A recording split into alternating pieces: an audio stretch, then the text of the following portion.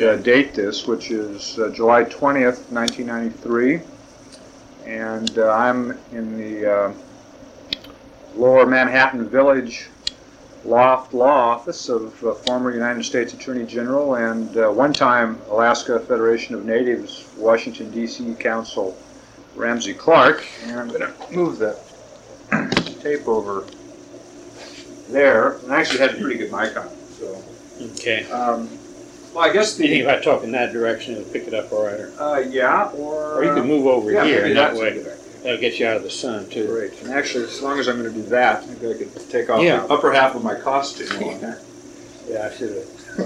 Would you like a glass of iced tea? Oh, no, I'm fine. Sure. Well, I think maybe the best way to start would be how you got involved in the Alaska issue to begin with. Let me tell you the little I know, which is that through a whole variety of luck more than anything, I think, Arthur Goldberg obviously had gotten, in the spring of 1969, involved with AFN. His son Bob was up in Alaska, and Bob since moved to Virginia, and we've been missing each other, so I haven't been able to get the details. But I know that initially Arthur Goldberg had been representing AFN, and the administration, of course, had rolled by that time, and former President Nixon, I believe, made you a campaign promise of unemployment. And I know that you ended up in that summer, I guess during the summer, at Paul Weiss down in D.C. And how'd you end up with Alaska Natives as a project? Well, my impression is that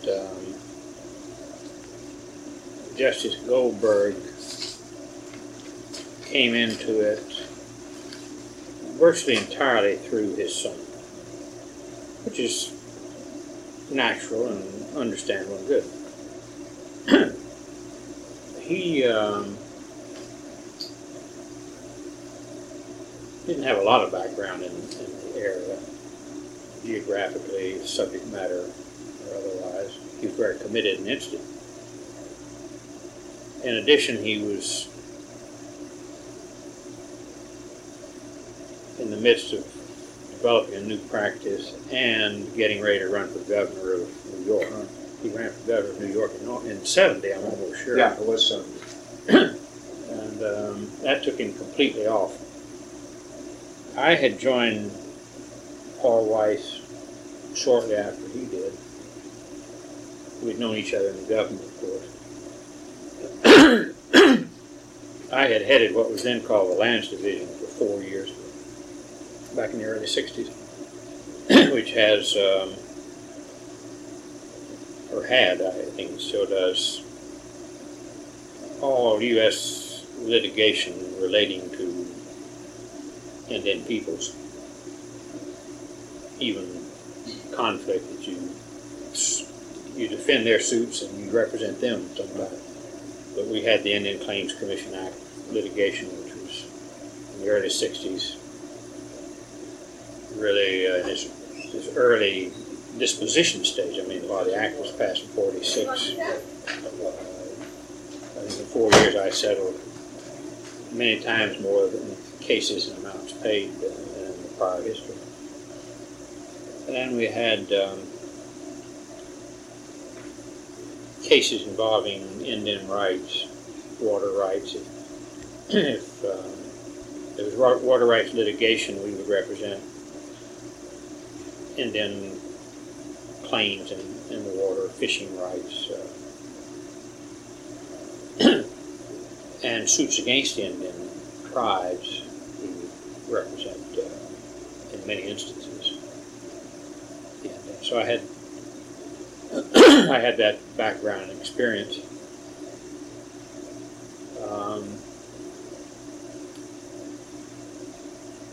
At that time, I had an office in Washington as well as New York, so he asked me whether I would. I'm almost positive that my entire introduction to it was through Arthur Goldberg. And frankly, I think his participation ended very shortly after I began to get into it. For instance, I can remember hearings were coming up, and we were hopeful that he would testify. But he was, by that time, out of the picture for whether it was the campaign or something else. I don't recall. Well, I know that right after you got involved in August of '69, there was a Senate hearing, which was the second Senate hearing that Scoop had on this, and you guys jointly testified, the two of you both. Did he testify too? Yeah, but then that's basically the last sighting of Justice Goldberg anywhere in the middle of this. I'd even forgotten that he testified. I wonder if he actually went up or whether he just submitted a No, statement. he was there. He was there? He was there, but that was it. Was I there the same day? Yeah. That's interesting. I don't remember. Anyway, that's pretty much how I got into it.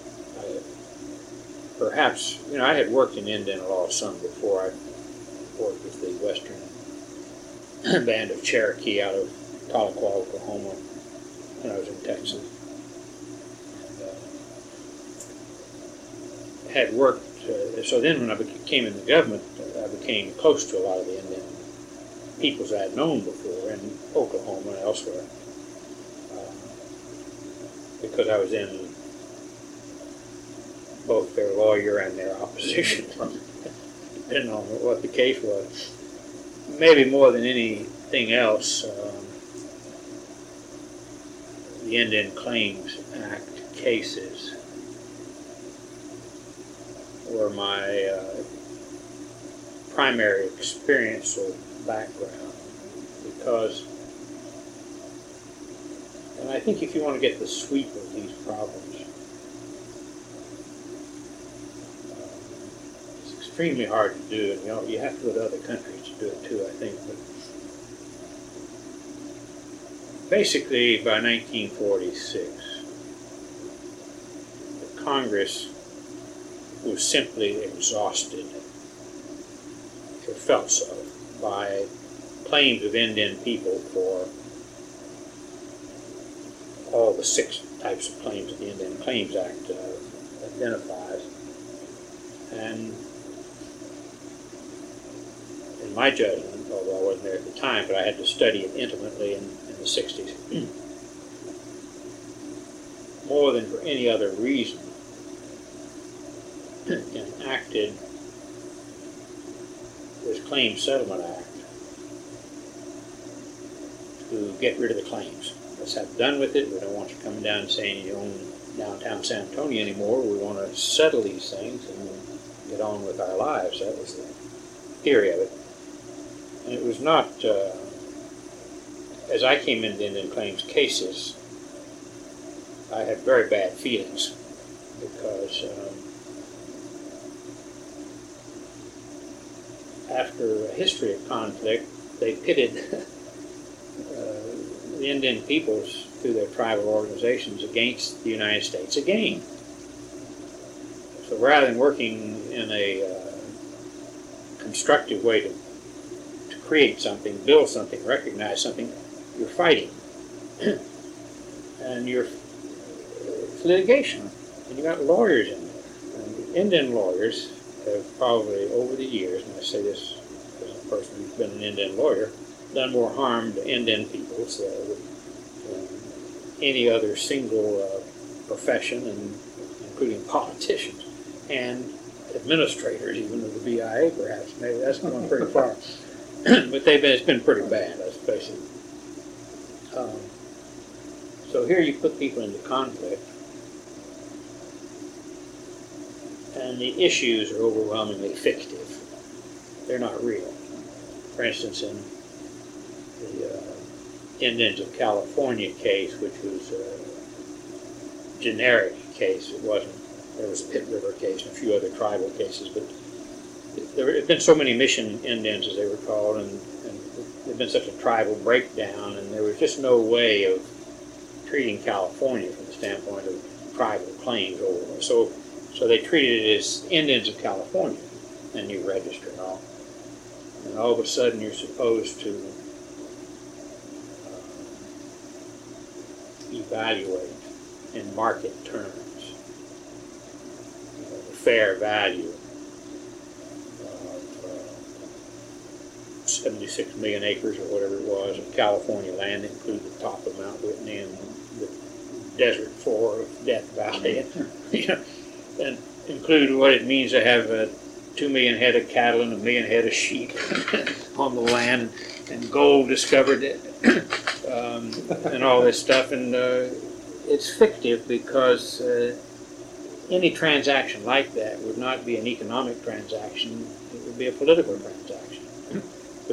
But what do you got? You got experts going out there, and they're and so you go on and you fight for years and years. In the meantime, the Indians get poorer and poorer, and you wind up, we settled it, and we settled at a level that infuriated the Congress, and it was peanuts, absolute peanuts. I don't remember what it was right at the moment, but it was peanuts. I mean, it was nothing. It was all this for nothing. It was less than, it may have been $15 million. I don't really remember.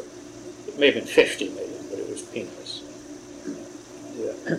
So, as I came to the Alaska Natives, and the whole philosophy of it, when you think about it too, is what you would call termination.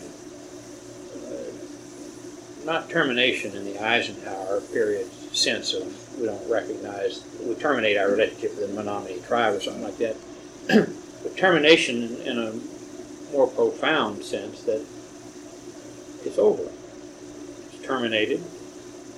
Whatever happened, happened. You have been paid. Sure, we ran over you with our truck and, wiped out most of your family and broke both your legs and fractured your skull, but we've paid you for it. We don't want to see you anymore. It's terminated. That was the philosophy of it. So as I came to the Alaska Natives claim, I wanted something that was more than that. That would give them dignity, recognition, and a future of choice. That they could live in their villages, they could hunt and fish, the caribou would be there for them if they could share in the development of the state, the timber and the oil. They could keep vast areas in a pristine or comparatively pristine condition. This came out right at the time of what we call the field report. Right. Yeah, and it was against the background of that data, in part. In addition to my Indian stuff, I've done all this riot stuff, so I'd be looking at the Watts riots, and I'd see how the per capita income in Watts is a fraction of per capita income in the rest of Los Angeles, and how food poisoning there is 4 times more common than the rest, and how levels of education are 5 years, formal education 5 years less. Measles and everything like that, much higher, and deaths from fires in homes and all much higher. Just misery there. So you look at the field report, and it was really stunning. I mean, it showed the life expectancy of the native population at barely half the life expectancy of the non-native population, roughly 35 to 70. It showed per capita income, and these comparisons are like all comparisons are really odious, I guess, but native income is about 25% of non-native income. Of course, a lot of them were even on a cash economy. When the field report was done, they were trading, and cash money wasn't over-the-counter people. But you looked at TB or alcoholism and stuff like that. So, now, of course, the basic concepts and parameters were very much formed by events, as these things always have been. I will never be persuaded that anything like what happened could have happened except for Prudhoe Bay. And the reason I knew that was when I could go up to a senator, and I can guarantee you that if you had spoken a figure like that in a senator's office as an assistant attorney general, land claim settlement or something, 10 years earlier, you're crazy. You're absolutely crazy. Unthinkable, you know. What are you talking about? There's nothing like, no precedent, absolutely nothing. But now you could go up and you could say, look, they just made $900 million on one day's bonuses from leases. And they all hadn't started flowing. And you're telling me you can't give the native people something? So so Prudhoe Bay, for all the misery it brings, because I've never seen oil bring happiness to people. And I've watched it. I mean, you go over the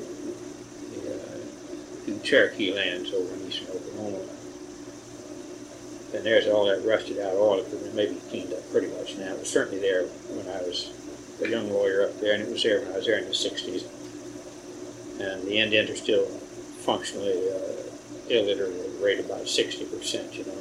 Like you came in, you sucked all the oil out, and you brought in gambling and alcohol and women and corruption and everything, fast living, and and then you took the oil and left them with a bunch of rotten equipment and polluted riverbeds and all the rest. Well, let me back you up on a couple of points. Yeah. One is that I was curious about is that through this whole thing, sort of intellectually, there are, when you look at Arthur Goldberg's first appearance in front of Scoop, he basically takes the position in terms of the policy justification for why we should do this. He sort of takes almost a pure, what I call the field committee approach, the kinds of things that you just described. You know, we have an obligation to do all this, to treat these people fairly, because look at these various components of their social pathology, and it's a mess, and we have a certain responsibility for this. As you know, there were a lot of people in the Native community who viewed the whole thing not from that angle, but much more from a property right angle. You know, that a lot of affection for the legal fiction, which is all it is, of Aboriginal title, and that this is not another, you know, Economic Opportunity Act for Alaska Natives. This is settling up a real estate transaction in terms of extinguishing Aboriginal title, and sort of how you came out on that sort of spectrum. It seems to me, in terms of people that I've talked to, have really sort of influenced how they viewed what was going on here. And I guess I was curious in terms of how you saw that mix, in terms of, did you see this as a real estate transaction, or did you see it more as a field committee social exercise? And how do you think Congress felt about it? I saw it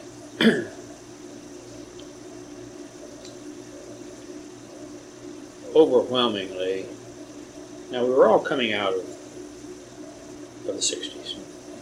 Couldn't help that. I mean, we all came out of OEO, and we all shared that experience. When Goldberg was Secretary of Labor, and it's actually before primarily, but we lived through it, so we all had that sense. But my sense was more historic. Justice. Historic meaning that they were here. This was theirs. Not in a Blackstone sense of Blackacre or something like that. In a much more generous sense of, in a natural right, this was theirs. And this wasn't just these meets and bounds, it was everything here. We took it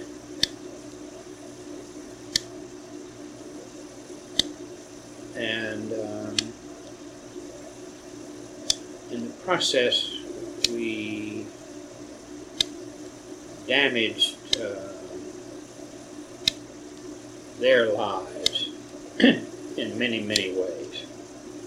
Dignity, perception of self, ability to live as they had and could choose to continue, except for us, to live. Their health.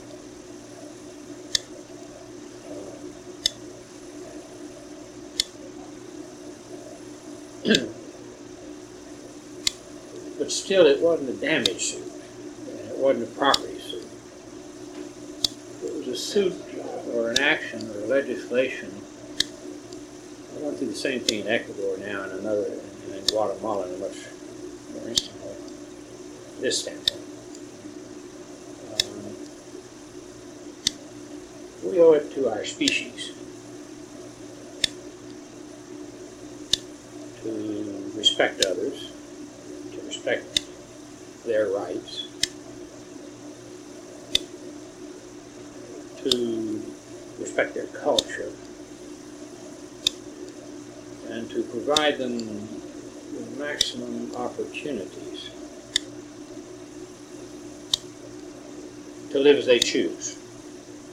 As they choose. Not to impose our culture, not to impose our values, not to impose our will, not to impose our jails, police, or our bulldozers. And so we wanted legislation that would provide them an opportunity by their own energy and imagination to move into the 21st century as they chose, from their background, from their culture, from their value system, and providing them as much insulation, as much breathing room as possible from the inherently coercive nature of our dominant culture. So I certainly didn't see it as a land transaction or a real estate deal. I didn't see it as a damage suit for somebody getting run over. I did think that we had an obligation to provide as a part of the settlement something that would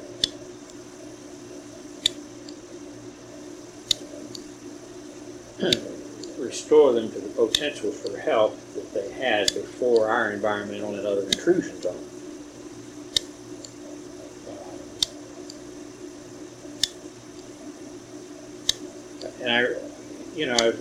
So when we started getting into things like the Cultural Preservation Foundation and all that, those things,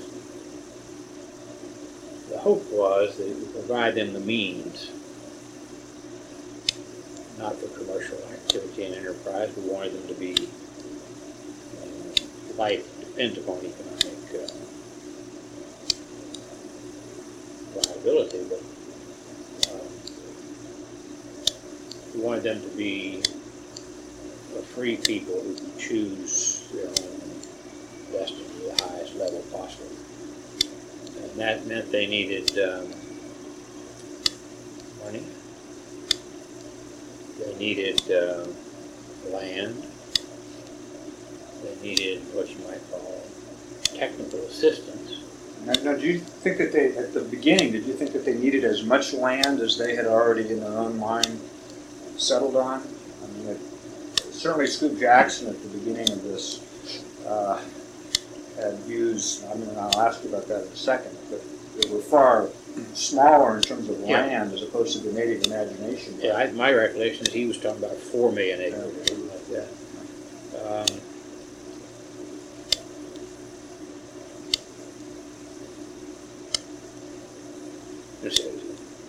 I remember fighting cases out of the Crow Reservation in Montana where you could see the infinite variety of ways that Europeans had cheated Indians out of their land.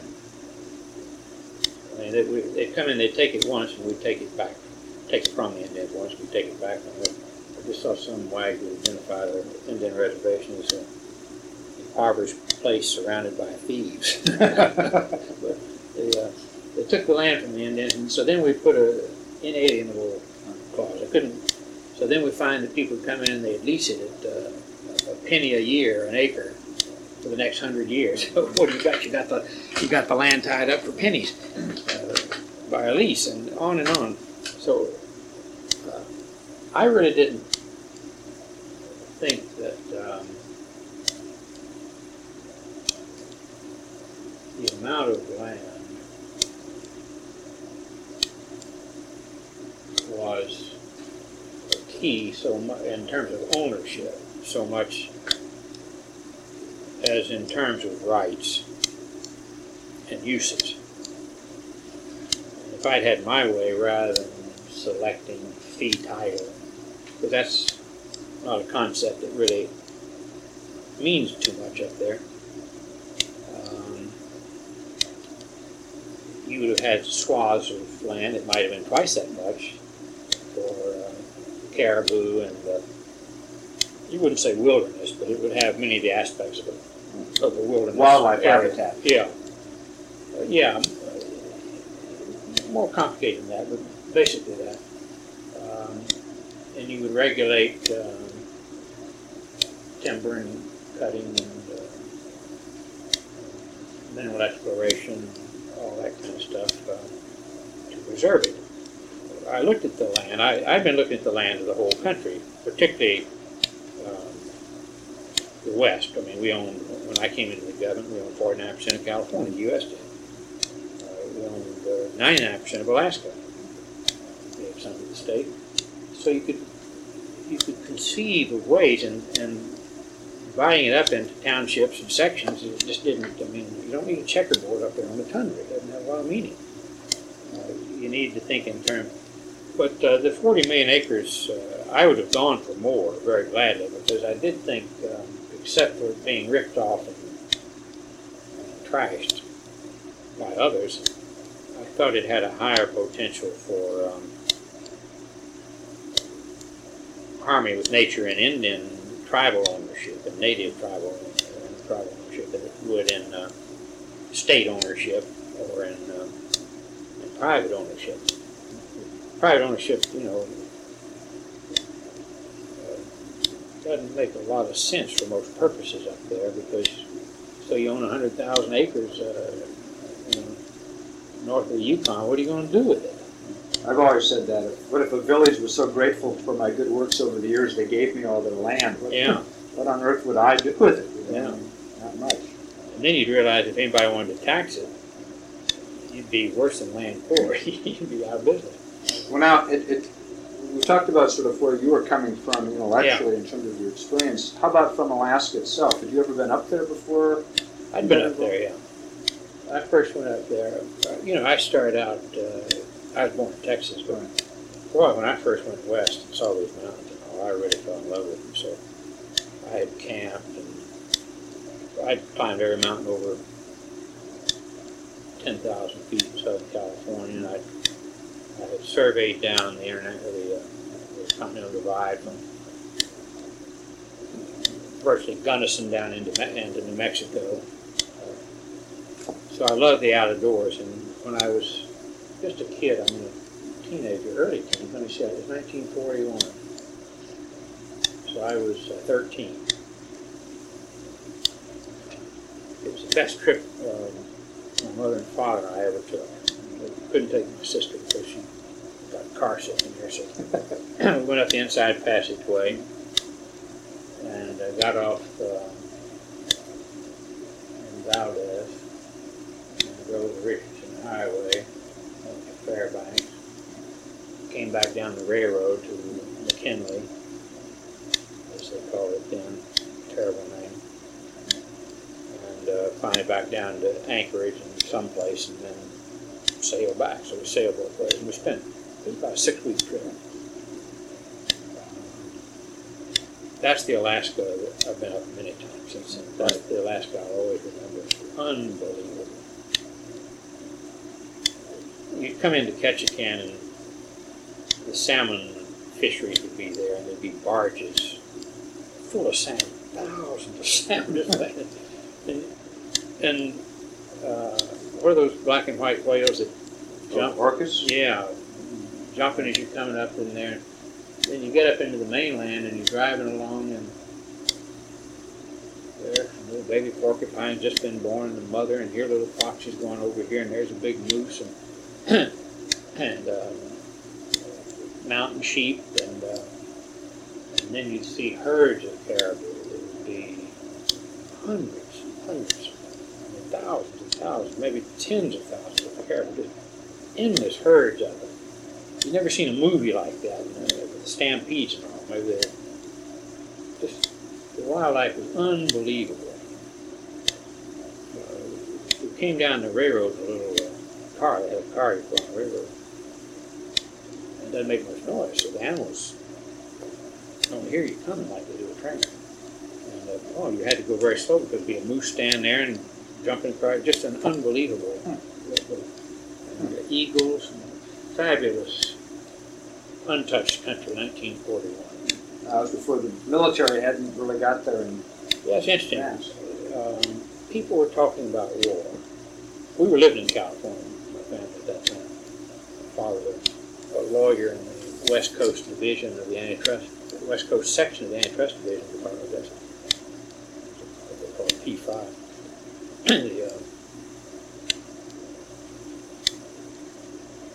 The military was, of course, nothing like it's been since, but it was there, and they were talking about war. We hadn't heard that in California. But I remember my dad and I talked about it many times over the years, particularly after Pearl Harbor. Before Pearl Harbor, we thought, this is strange, war. Because, we still thought of the Japanese as these good gardeners. That's how everybody thought of them in California. They were greengrocers and farmers, gardeners. Well, now, one set of folks we haven't touched on yet is I know that you're involved by July of '69, because the first sort of sighting I have of you in the records, I know that you went up to Juneau with AFN and met with Keith Miller, who had taken Wally Hickel's place as governor. I don't know whether you remember all this. Yeah, I remember. But, what did you think at the time in terms of when you met your clients? In terms of, I guess at that time AFN was being run by Emil Noddy and John Borbridge, and there were some other ones. But how did you find them as compared to, say, other Indian leaders that you dealt with? They seemed to have an idea what was going on. Were they lacking in basic knowledge or sophisticated? How did you see that?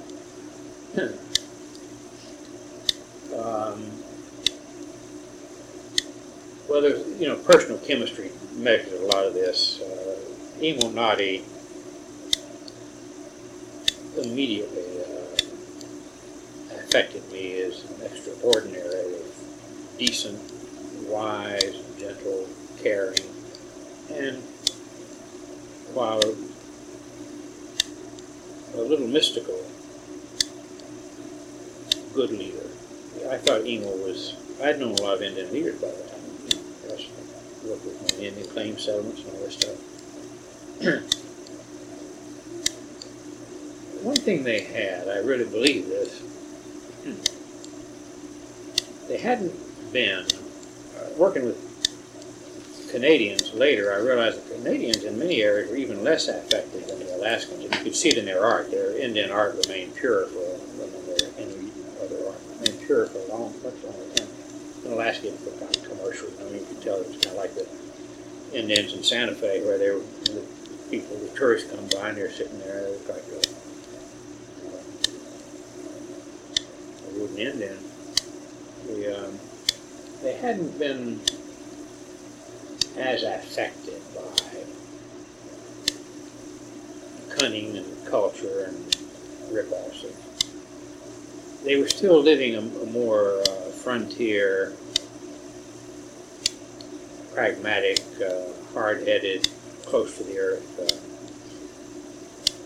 John Borbridge, Emil was the one I felt closest to all from the moment. I mean, it's just one of those things. I really respected him. I loved him. I still do. I never get to see him, but we were going to spend the winter in the Yukon. Just take a few books and sit in there and talk, sleep and eat. We never got around to it. John, I really liked. I thought he was a school teacher and a little bit of removal by that. I mean, book learning.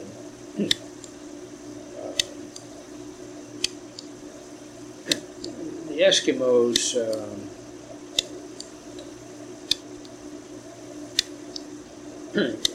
the senior Hobson,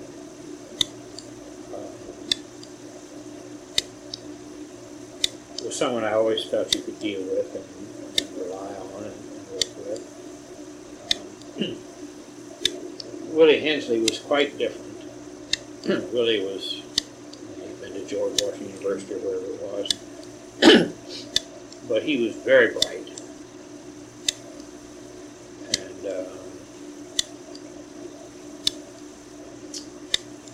I felt had an enormous potential for political leadership in a very difficult political context. But I mean, if he'd been any place, he was just a savvy, politically, instinctively quick person, committed to his people. Some of the leadership I felt was very materialistic, only materialistic. You'd never hear them talking about the villages and the people and what they needed. They were much more likely to be thinking of power and control and balance sheets, money, royalty, stuff like that. They had an instinct. I really felt the biggest challenge, though, was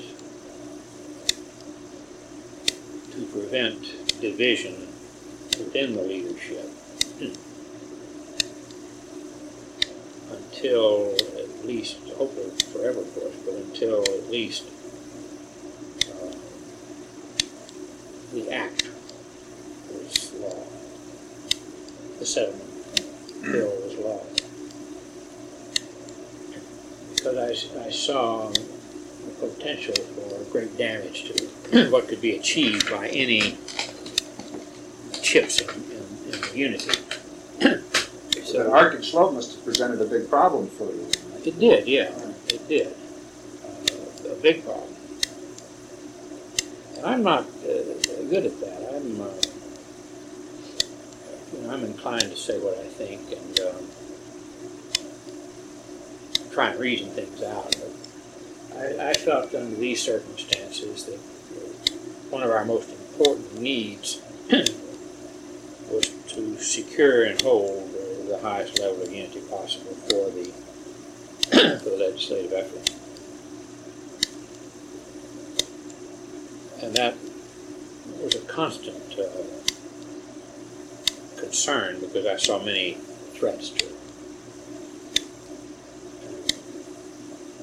Great risks in disunity. But I liked them, enjoyed working with them. Got up a number of times, but not, I may have been up 6 times, I don't really know during that.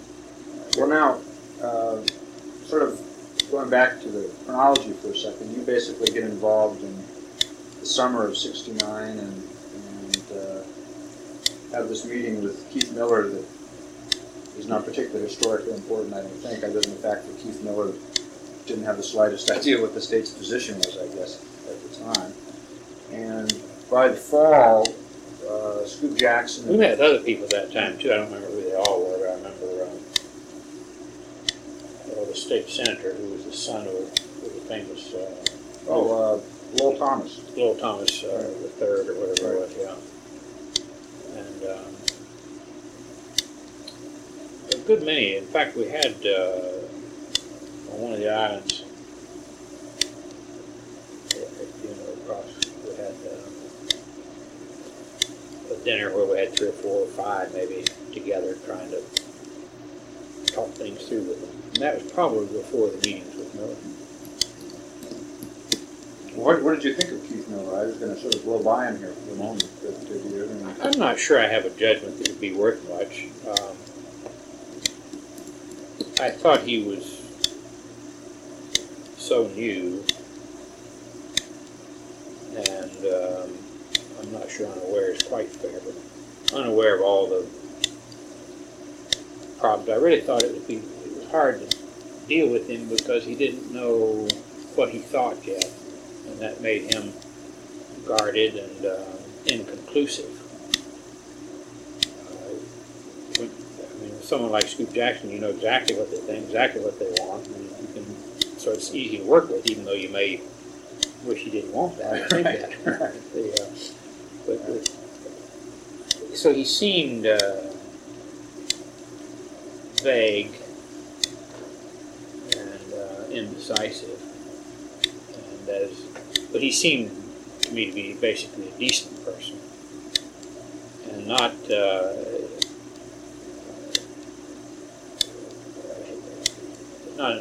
an aggressive person like Hickel. With Hickel, you would have had many clear problems that you probably wouldn't have with Keith. That was my thought.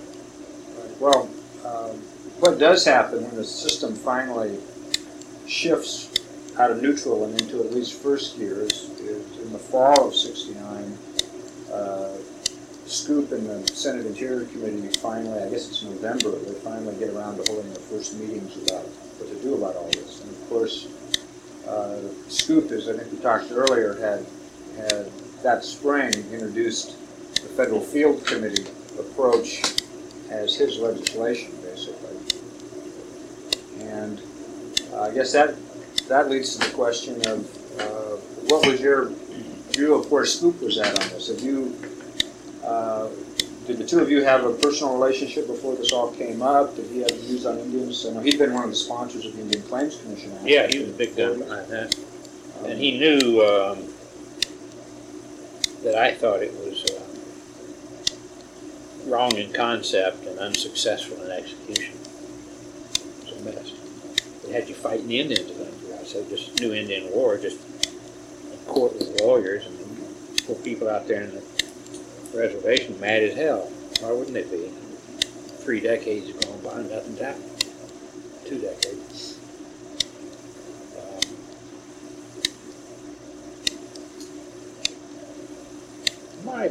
He'd been chairman of the Interior and National Affairs, and a major part of my activity in the Lands Division that was legislation related was before those committees, more than even Judiciary Committee, because I was, doing stuff with Interior and other agencies.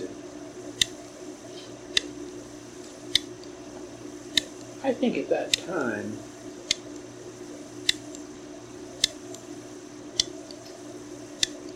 we had a good relationship. Later it became the Vietnam War was affecting our relationship at that time because I was a big opponent of the Vietnam War and had been. Scoop was a Cold Warrior. Later it deteriorated even more because of my views of the rights of the Palestinian people, which he was a big Israel supporter. But at that time, I think we had a good relationship. But I thought his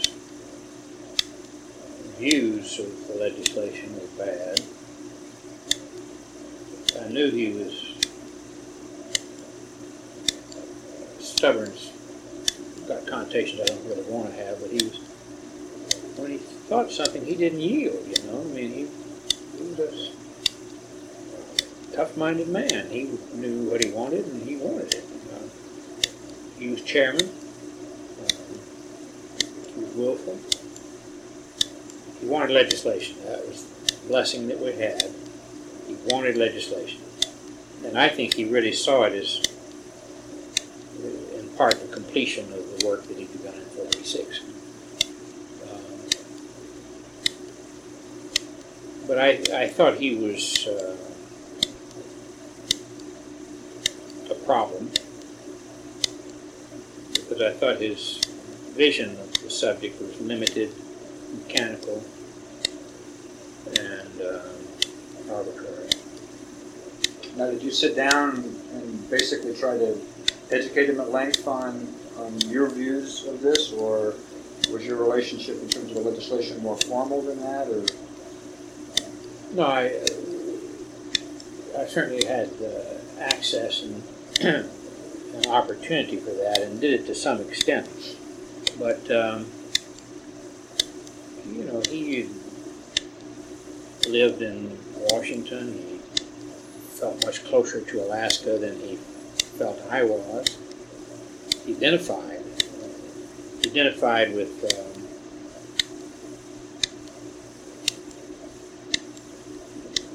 what you might call Indian law and rights. He knew I had many conversations and discussed many cases and matters in the 4 years I was in the Lands Division, and probably the 4 years I was in the department after that. But he's not the kind of guy that you can go in and reason with and persuade about something. You might move him a little bit, but he feels he knows so much about him as he does. I mean, if you ever tried to talk to him about Israel or about the Vietnam War,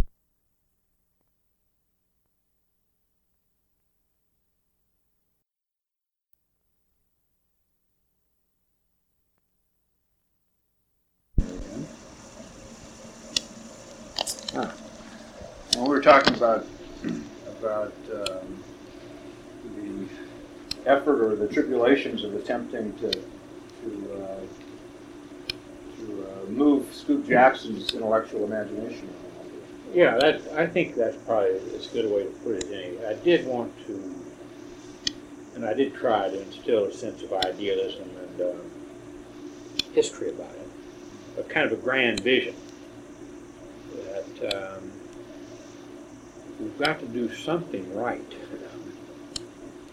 for Indian people. We've never done anything right. He didn't like to hear that part of it, for Indian people. And it has to do it right. It's got to be generous. It's got to be big. It's got to be theirs. It can't be ours, you know. We're doing something to them if it's ours. We're doing something for them if we give it to them. If we want them to judge, decide, choose. And maybe he moved a little bit. Well, obviously the bill that the committee eventually reported that next spring, in terms of sort of the AFN position going in, with respect to the money, it was really quite generous in terms of $500 million, in terms of having the royalty, not in perpetuity the way AFN wanted it, but having it all was a pretty amazing idea. But in terms of both the 40 million acres and in terms of the regional corporation concept, which by that time, of course, had become as non-negotiable as the 40 million with what I call the native warlords, you know, who divided themselves all up into these regional organizations. Did you attempt to press those AFN, I guess, demands, for lack of a less pejorative word, onto Scoop, or did basically you guys not have that much control over the committee's fundamental decision making? I mean, you must not have, because obviously you didn't get all that out of the committee. Yeah. So. One of the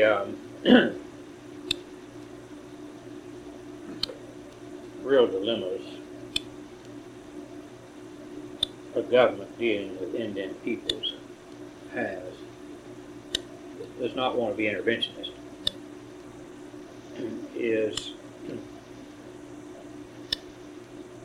the tensions and conflicts of interest between tribal and Indian leadership and peoples, particularly young peoples. And very often the leadership's values and interests are conditioned and fixed by a set of dynamics that create something that's not good for younger people or for the future. And very hard to break out of. I mean, look at Africa now. I mean, working on Liberia, it's just heartbreaking. So how do you address that? You want their self-determination. They have a federation. I was representing the federation.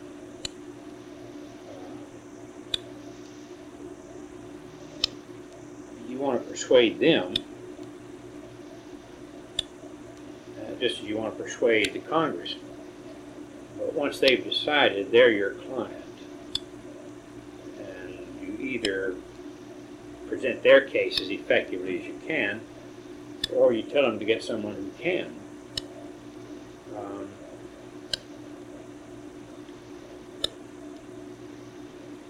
I was worried about the regionalization.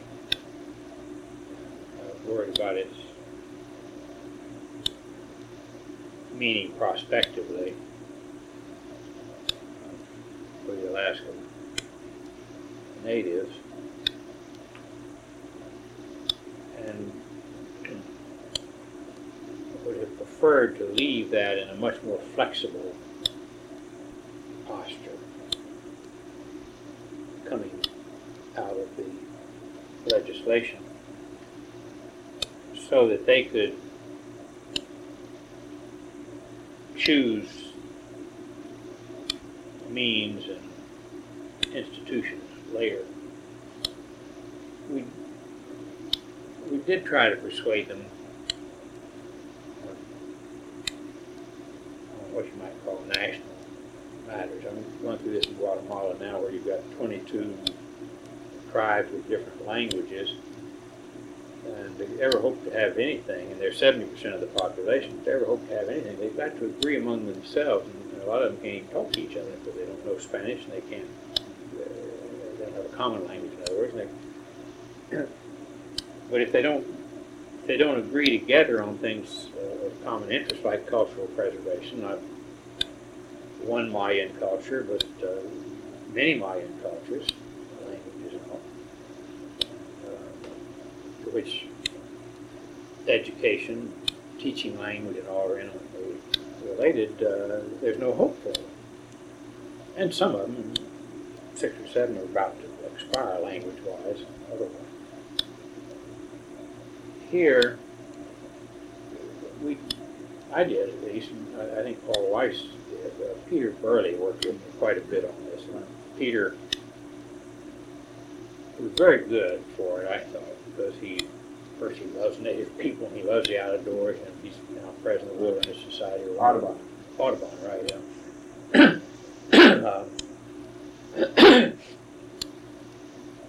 But we tried to get him to lean heavily toward common concerns, cultural preservation, education, healthcare, things like that they could govern. Development corporations that wouldn't be fiefdoms, but would have the higher potential.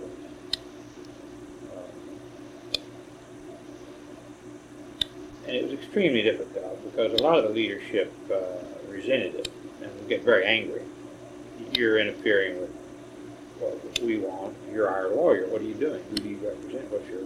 You're just like all these other Yankees. You coming in here and telling us how to live our lives. This is what we want.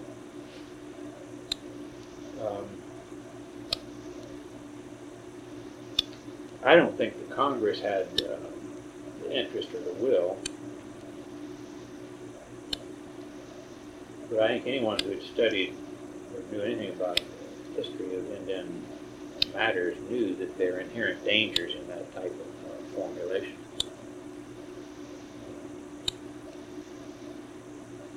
And we're probably seeing some of the consequences.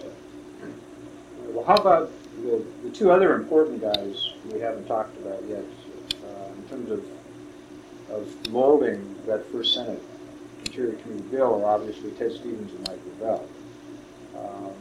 At the time, I mean, Stevens is now, for better or worse, an institution, both in the Senate and in Alaska, but at the time, he'd never even been elected in his own right. And Gravel was obviously, from the very beginning, Gravelian. But what are your recollections? Did you attempt to, like I know that Stevens had some very strong views about the statewide implementation methodology that Jackson was so fond of, and I guess that you thought was the correct policy approach. And Stevens was very adamant on the regional. I was for more flexible. I didn't want them to get locked in. I didn't want it related to the state. My impression was that Stevens was basically concerned about federal state. He wanted the state to have greater influence and control, and the feds less. My concern was that the native people, the Indians, Eskimos, and Aleuts, not get locked into arbitrary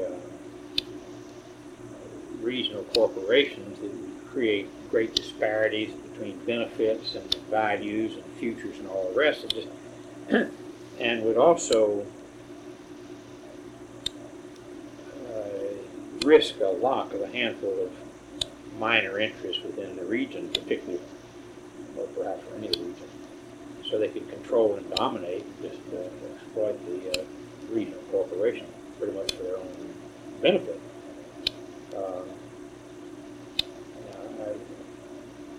I wanted them to be able to decide, and I wanted flexibility, but I didn't see the desirability either being locked into a statewide corporation that would have many risks of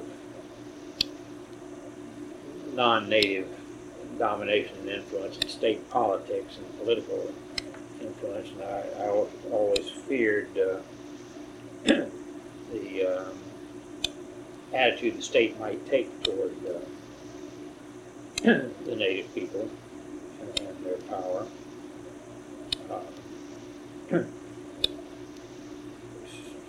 Stevens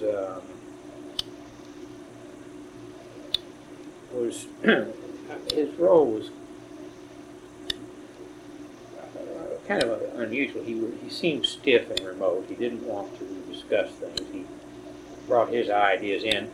He seemed to me very much like states writers that I'd worked with in the South and elsewhere. He would come in and tell you what he thought and wanted, but he didn't care to reason very much. Gravel, was full of passion and energy, but he was consumed with the Vietnam War and ambition at that time, which was very high. We got along very well. We worked very hard, and I found him very flexible and cooperative. I felt that Gravel really lent his energy and weight to our efforts, which was his way of saying what the native people want, I want, and I want to be big and generous. Stevens looked also like kind of an accountant. He had to me, a more mechanical accounting mentality about the thing. We didn't work all that close.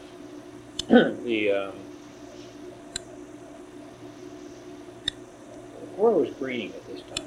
Greening was alive. Yeah. He had been obviously defeated by Gravel. Yeah. So he was not in the Senate, but he was physically living in Washington, D.C. Yeah.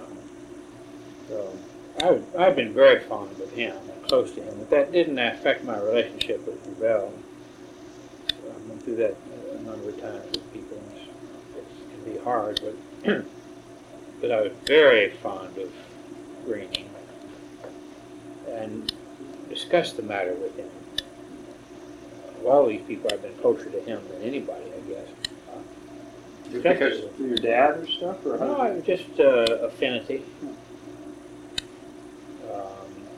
When I came into the department, I liked Alaska. I liked him. I liked his values. When Vietnam came up, I loved him. You know, and so it was affinity. That's kind of like Inonati.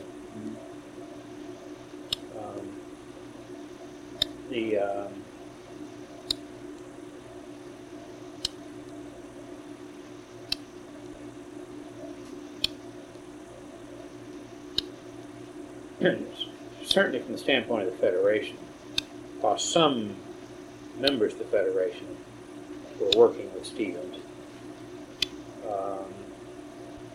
Revell was far closer, in my opinion, and for my participation, and far more effective in trying to advance the legislation. And the difference, it may have been, Stevens had a very political view of life, too, and he saw me as a Democrat and himself as a Republican, which I didn't feel like a Democrat particularly. Well, actually, let me interrupt you there, because I was going to ask you about that, and I sort of forgot. I have assumed, without knowing for sure, that in terms of the basic policy decisions that were made in that first Senate bill, that the guys that really cared were Jackson and Stevens and Revell. They had the most on the table. And obviously those markup sessions in those days were all closed, so you guys couldn't be there. But there were also these other guys floating around. You know, Gordon Allett, who was the ranking minority guy. Certainly Clinton Anderson was there, and Lynn Jordan and people like that. And so I guess I'd have two questions. One is were they involved? Were you guys working the Allett offices and the Clinton Anderson's office the same way that you were Stevens and Revell? And then secondly, it struck me, actually just sitting here thinking about the war, that sort of at the same time that this is going on inside the Senate Interior Committee, the country's coming apart at the seams, and you're certainly very active, laudably in my political view, but in terms of that whole issue, was there a tension? You mentioned it with Jackson, but with guys like Gordon Allett and a little bit with Allett, Clinton Anderson, I mean, were you the best guy to go up and make the case to those kinds of people in that era on the Hill, or how did you see that affected? Anderson, I was a natural for a totally unrelated reason. He and my father served in the cabinet together. I dated his daughter, and he just always thought I was a neat kid, you know. He just always liked me if those things happened. But he was older then, and he wasn't terribly interested. And Jackson was a strong chairman. People didn't mess around with stuff he was interested in.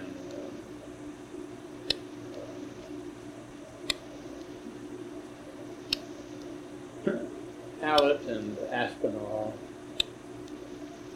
were both a little bit of a problem, although Aspinall, of course, I'd worked with them for many years, particularly Aspinall, because as chairman of the House Committee for all through the early 60s, I was up there all the time on all the legislation that we had before the committee because of my position in justice. But I think at that time I was still pretty good for Jackson. I was probably never very good for Allett.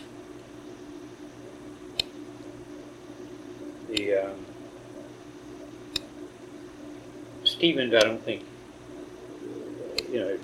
he wasn't couldn't judge from Washington what was good for him. You'd have to, it was just how he could work personally with him. With Revell, it was natural and very close. But there may have been better. There may have been people that would have been better. I was pretty fresh out of the government. I mean, in '69, I was just out for 5 months, and by the time it was over, it was a very short time. And while I had been identified as opposed to the war, and I had been out speaking, obviously, while I was in the government. People knew the tensions within the cabinet. I was seeing, as was Udall and a few others, as the person who opposed the war. I don't think that was a big problem at that time, but it would have been shortly thereafter. I went to Vietnam probably in, 72. So this was over by when? I mean, that trip obviously vastly. Yeah, that magnified many times, but I had been speaking all around the country and was identified as a prominent opponent of the war. Well, obviously, they come out with Jackson and the committee come out with this bill in the spring of '70, and I know that as soon as that happened, that you went up. I don't know. I guess Bill Iverson probably was staffing you more than Peter Burley by that point. But I know that you went up before the bill came onto the Senate. Peter never did much in Washington. Right. He was He was here, and he did quite a bit in Alaska. He went to Alaska a number of times. Well, I know that what I was going to say is I know that you went to Alaska after the Senate committee reported its bill, but before it went on to the Senate floor that summer of '70. And I've read sort of the accounts of that, of basically you telling them that this is actually a pretty good deal, and that it's going to, you haven't seen anything yet. You've never met Wayne Aspinall. You don't. If you guys didn't think you got everything you wanted here, you don't know any idea what waits for you. Do you have any recollections of what their attitude was in terms of the Senate bill at that point? I mean, obviously the money was great, but it certainly was lacking in terms of their view of land. What was the bill at that time? Well, at that point it was $500 million in cash, which was the AFN position. It was the 2% royalty, but only for another $500 million as opposed to the perpetual. Yeah. But I can't imagine, because I don't know for sure, but I would assume no one in the right mind really would have expected a perpetual 2% royalty. So $500 million is a pretty good deal. But then on sort of the two bone crunchers for the AFN position, one is that the land was only about 10 million acres rather than the 40. And the whole regional corporation concept had completely disappeared, even from earlier drafts. And so this whole thing was going to swirl around these two statewide corporations that Jackson had wanted from the very beginning. Do you recall, I guess back to my original question, but how did they think that you had done a good job at that point? Were they upset that the Senate bill didn't have every last thing they wanted in it? Or did not? I'll tell you my recollection is very vague. And I don't think you can quite say they, because there were many theys.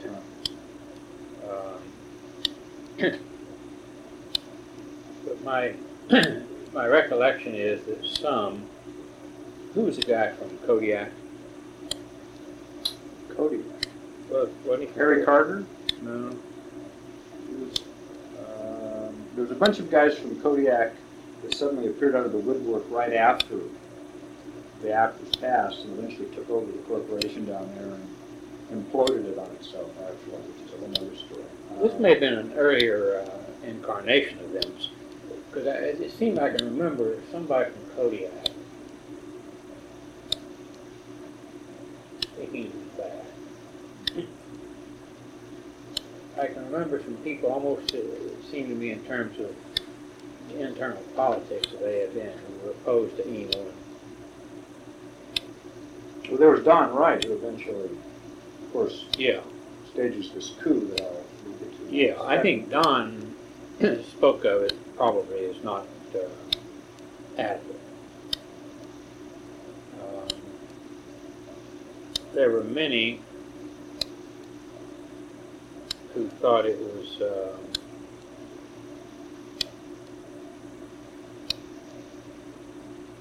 won't say miraculous, but who thought it was an incredible amount of money.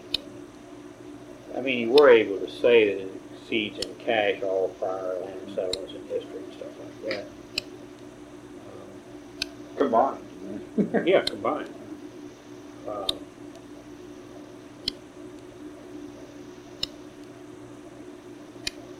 But I think even among those who felt we never thought we'd be here, we never thought we'd have this much,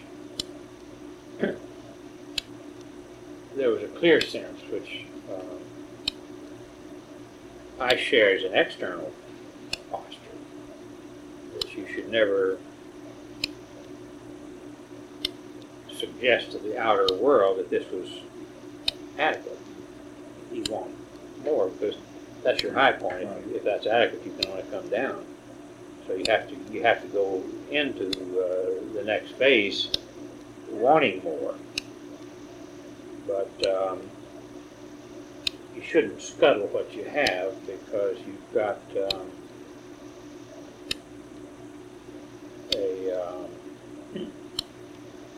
I personally probably wasn't concerned about the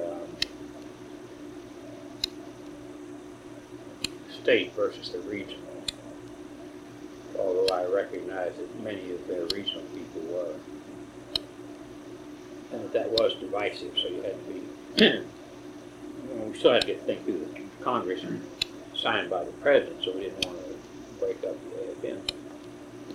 The possibility of the AFN breaking up was something that seemed real and was always a concern of mine. Possibility. And I had thought with Aspinall that the possibility of getting land use concepts beyond, I wanted the villages to have their land, you know. But I thought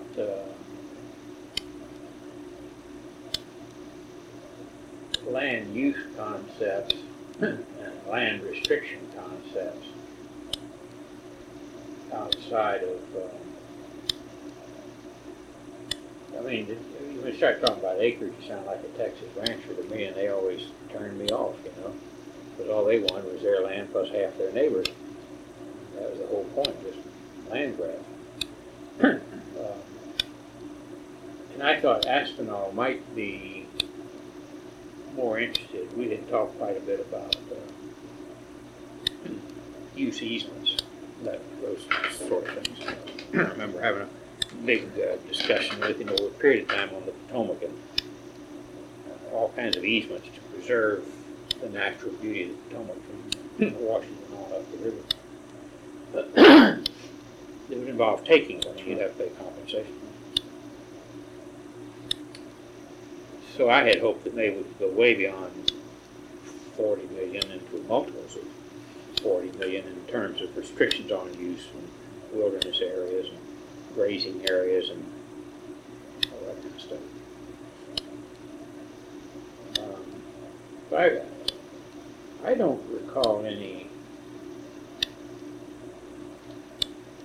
maybe I just don't recall it, I don't recall any, I recall some political bickering within the AFN among the same people who always bickered. I don't recall any expressions of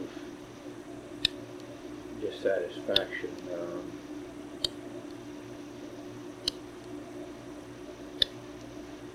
There were times earlier when a fraction of 500 million would have been more than we thought we could get. Well, Udall was a good friend of, that prided himself on being a good friend of Native Americans in general and Alaskans in particular. I mean, his last bid was 185 million total. I mean, so there was, from there, from 185 million to a billion in 2 sessions of Congress is a major leap up. Now, I did think the House was going to be tougher in terms of values, but perhaps that we could change concepts and get more. Well, now, in that regard, before we get to the House, the one last thing of some interest is I know that when the bill was on the Senate floor in '70, it pretty much went pro forma. There were a package of amendments that Jackson accepted, and all those, of course, passed, and the amendments that Jackson didn't like, of course, didn't pass. And there was, of those amendments, there's only one really of consequence, and that is that Fred Harris had offered a 40 million acre amendment. And as I understand it, that was basically not really an AFN amendment. At least, so I hear the story, Bill Byler, who you may remember from the Association of American Indian Affairs, indicated that he sort of came down and right before the Senate vote and was doing some of the public relations stuff. And he said that he talked to you and it was sort of aghast to find that there wasn't going to be any attempt to take Jackson on the floor to up the amount of acreage in the bill, and so that he then went out with what's his name, David Hackett, who had been close to Bobby Kennedy, I guess. And that they had sort of, jerry-rigged this rump thing with Fred Harris. And so I guess the two questions that come to mind are, one, is that sort of basically, do I have that correctly in terms of how that went? And two, if I do, why didn't AFN want to take Jackson on the floor, or at least make the effort? I mean, you obviously were going to lose. You couldn't beat Scoop Jackson on the floor, but in terms of really making the effort to wave the flag for what AFN wanted in the acreage, was that not a priority basically with the leadership, or how did all that happen? Well,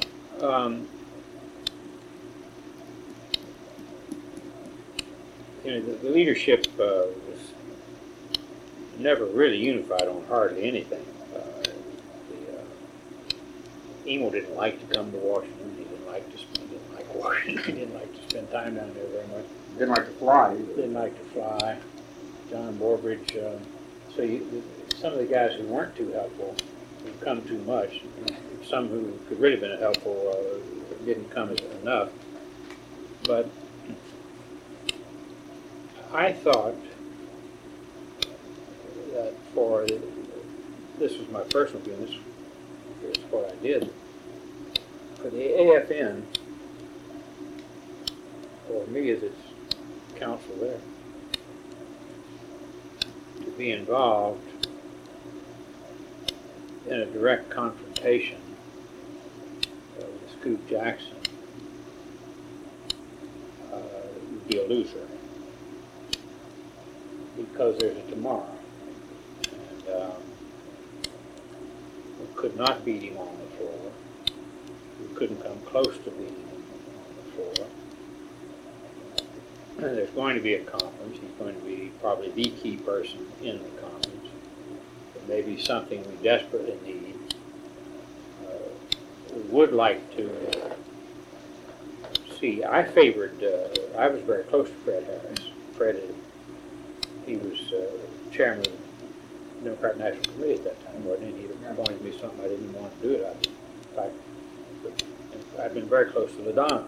I'd been down talking to her. She had this, at that time, called Oklahomans for Indian Opportunity. It later became Americans for Indian Opportunity.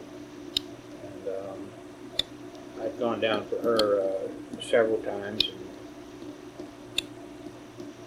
remained close to both of them for years and years. I wanted Fred to do what he did, and I didn't want to be a hypocrite about it, and I didn't want to be identified with it.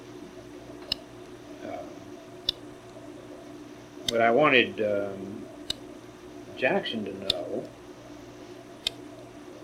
not that the AFN was trying to manipulate things on the floor or attack him or something like that, with their respective senators who have a background with Indian peoples and Indian rights, and who are serious people. I mean, Fred was one of the best natural politicians I ever saw.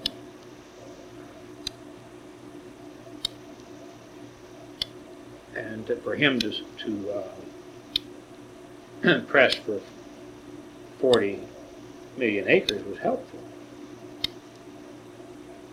And I appreciated it, and he knew I appreciated it.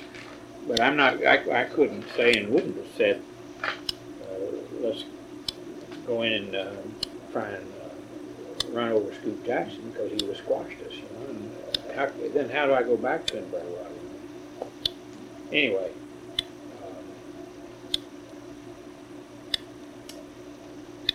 I would have opposed the AFN fighting Jackson on the floor, and we didn't. But I was, obviously it helped us a great deal.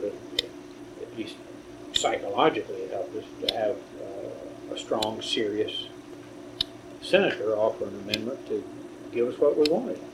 Well, just in terms of sort of making the legislative administrative record, at least there was something on the record that the Native community was not delighted with the land component of Scoop. Well, yeah, of course we weren't, and he knew we wanted 40 million. We talked about wanting 40 million, but we didn't get mean about it with him. But other senators introduced it, and showed that they thought it was all right. And I think it helped. I think it was a predicate toward getting what we finally came up with. Absolutely. Well, the last guy that we've talked about him a little bit, but before this all hits the wall in 1970, the reason, of course, it hits the wall is because Wayne Aspinall, when it's dropped in his lap, refuses to really get serious during that summer after the Senate vote. Did you meet with Aspinall? You mentioned a second ago that you had at least some aspirations that he might have been persuadable on some of these land use concepts you described. He turned out to be, at least in 1970, intractable. Did you make a run at him, or did you stay away from him because of the war thing at that point? Well, I talked to him.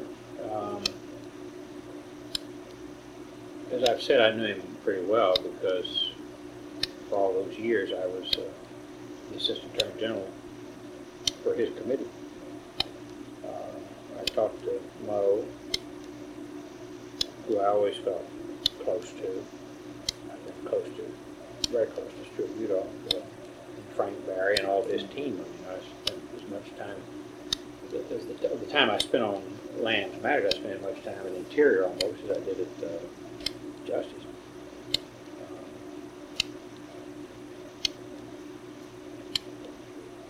I had done a lot of West Slope work. He, of course, was representing, his district was the West Slope. And,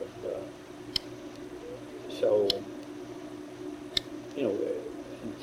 Arizona, California, and all these big things. Frying Pan, Arkansas. We had huge city and county of Denver, which was a big water rights case that involved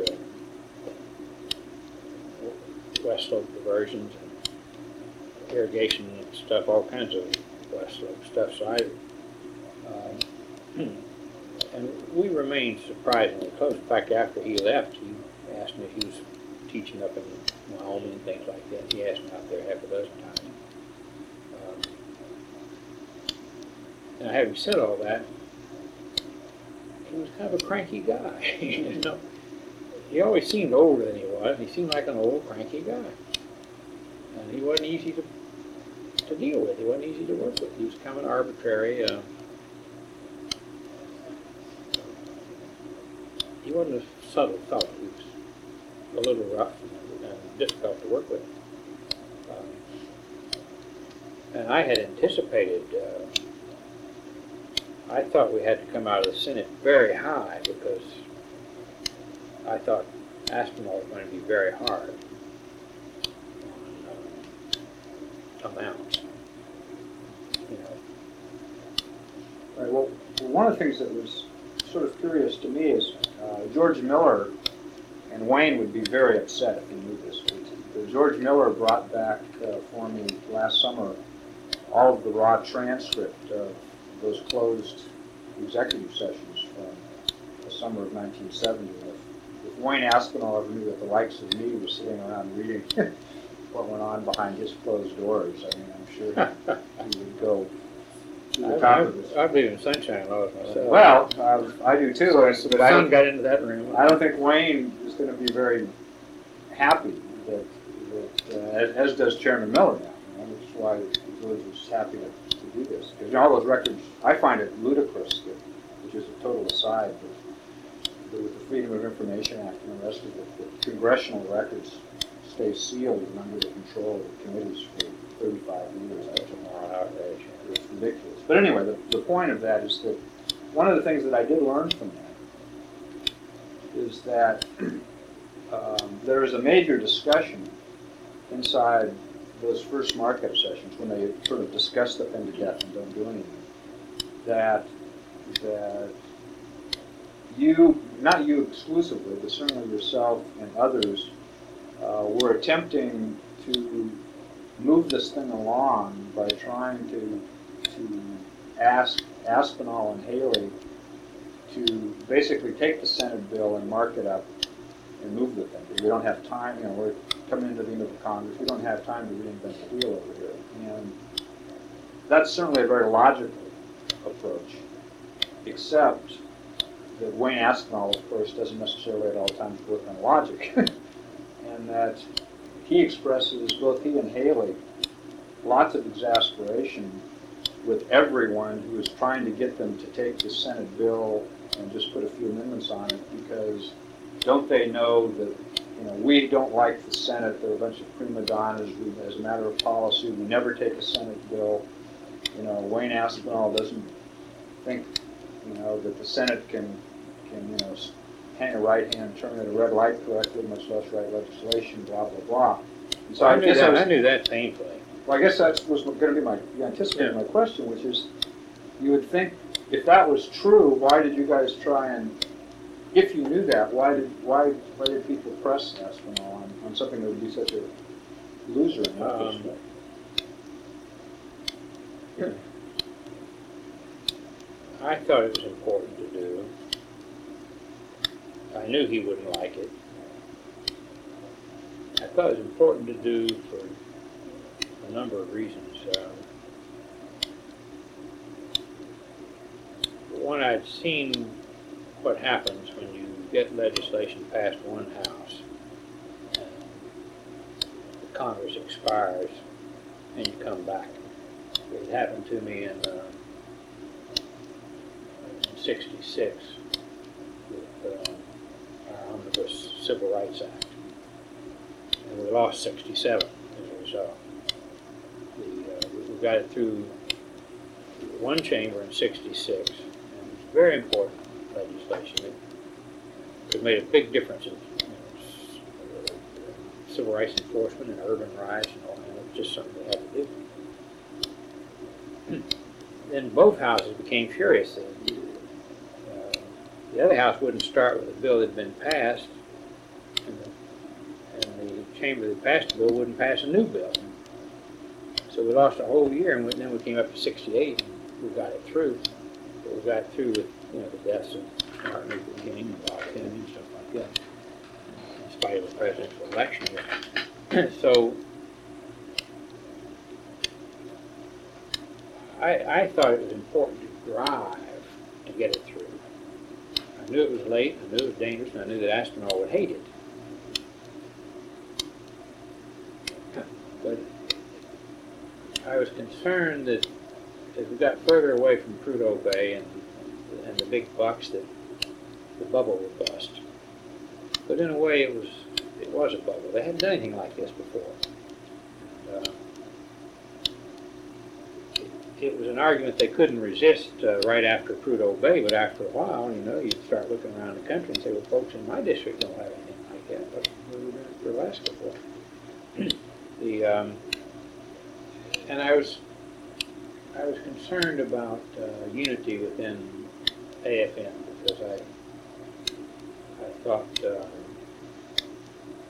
our ability to hold them together, the tensions that you could feel, the internal political tensions that you could feel after the Senate had passed the thing.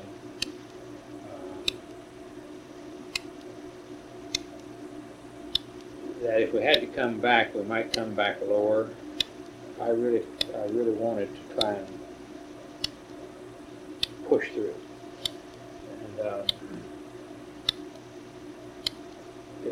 And I did talk to who I talked to.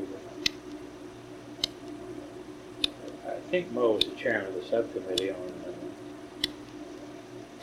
Indian. Well, Haley was at that point. Haley was, yeah. What was Mo's subcommittee? I can't remember. And Mo was not. I'd have to go back and look, but I don't think that Mo was on the Indian subcommittee. He ended up on the conference committee because of Udall Saylor, more than anything. Udall Saylor.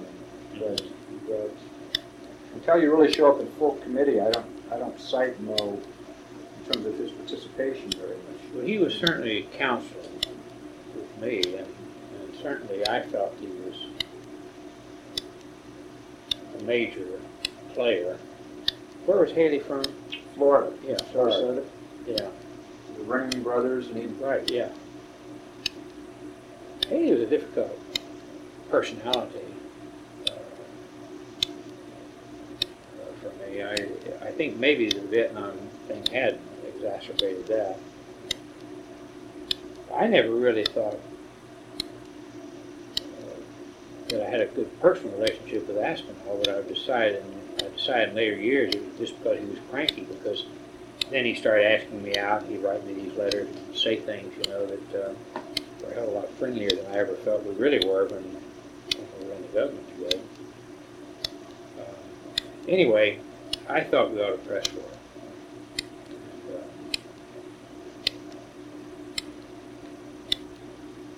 Well, how about Howard?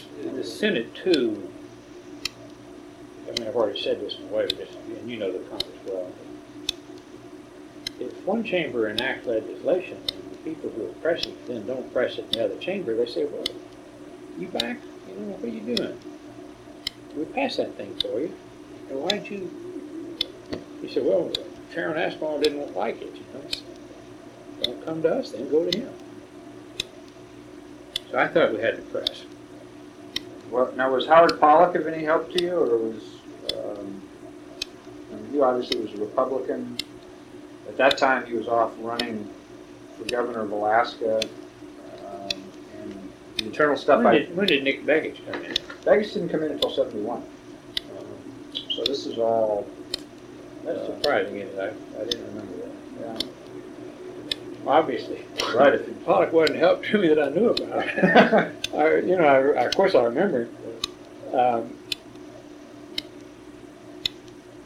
Nick was always good. Nick was terrific, but Hale Boggs was helped a little bit for some reason. Why would that have been? Can you remember? What would that have been? Well, he was majority leader. Yeah. Maybe I got him to talk to Aspinall. I don't know. Well, it could be. Well, before I get you to 71 and Nick and all the rest of that, the one last group we haven't talked about in 70, although we've talked around them for some time now, of course, is the oil industry. And certainly, I think you're right about Prudhoe Bay driving, the 900 million all of a sudden legitimizes all of this. The two other things that have happened, I guess one of the things is that independent of AFM, in the spring of 19.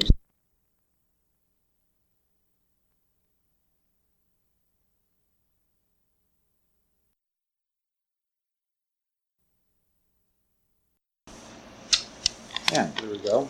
And this is take 2 of the July 20, 1993 interview with former Attorney General and AFN Washington Counsel Ramsey Clark. And I was just as we were concluding the last tape asking about the oil industry. And I had two lines of inquiry I was curious about. One is that having seen the internal correspondence inside the Nixon administration that happens in '71, I know how preoccupied they were with the Stevens Village injunction, that it had really gotten their attention that maybe land claims could be an impediment to the actual construction of the pipeline. And it was interesting to me when I went back and looked at the record that I had always assumed that the Native community had seen that link. And it was interesting to me when I sort of read up on it that stopping the pipeline and demonstrating this interrelationship between settling Native claims as a condition precedent to going forward with the pipeline was sort of a happenstance that was sort of done as a rump operation, not as an AFN policy call. And I was curious, A, am I correct in that AFN was not really attempting to use the pipeline construction as leverage? And if I am, how did you guys feel when this lawsuit came down? Were you surprised that it happened, or concerned that people would bring a lawsuit like that for politics? Or? Well, essentially, to have mixed emotions. I was personally, obviously, I guess, delighted with the lawsuit. I couldn't help but see the relationship that it would have to the land claims legislation.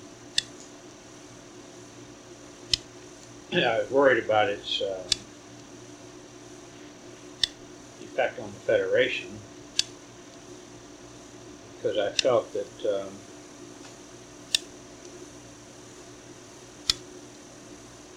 rank and file of the Native people, if you had put it to a vote, would have voted against the pipeline overwhelmingly. Some of the leadership was committed to the pipeline. That creates problems for the Federation. It's a federation for other purposes as well, theoretically.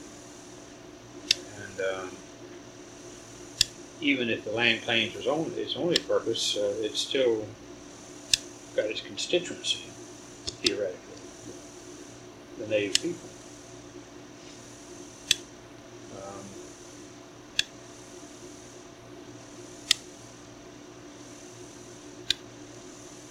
I can remember literally, I think, natives that I liked, and friends saying they're going to get rifles. Go up there in Brooks Range, and they try and come through there, and they'd find some bullets flying at them. They didn't want that thing through there.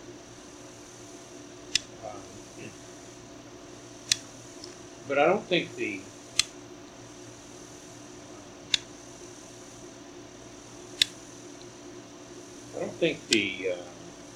lawsuit alarmed me about the legislation from the Washington standpoint. I think I may have felt it could be kind of destabilizing on the Alaska Unity front. But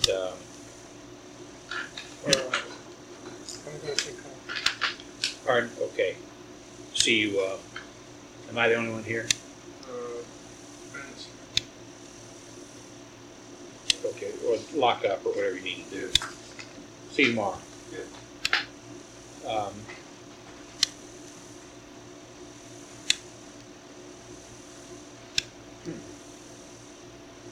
I guess I thought it would show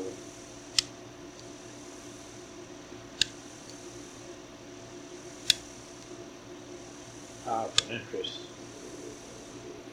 with the, including the oil people, that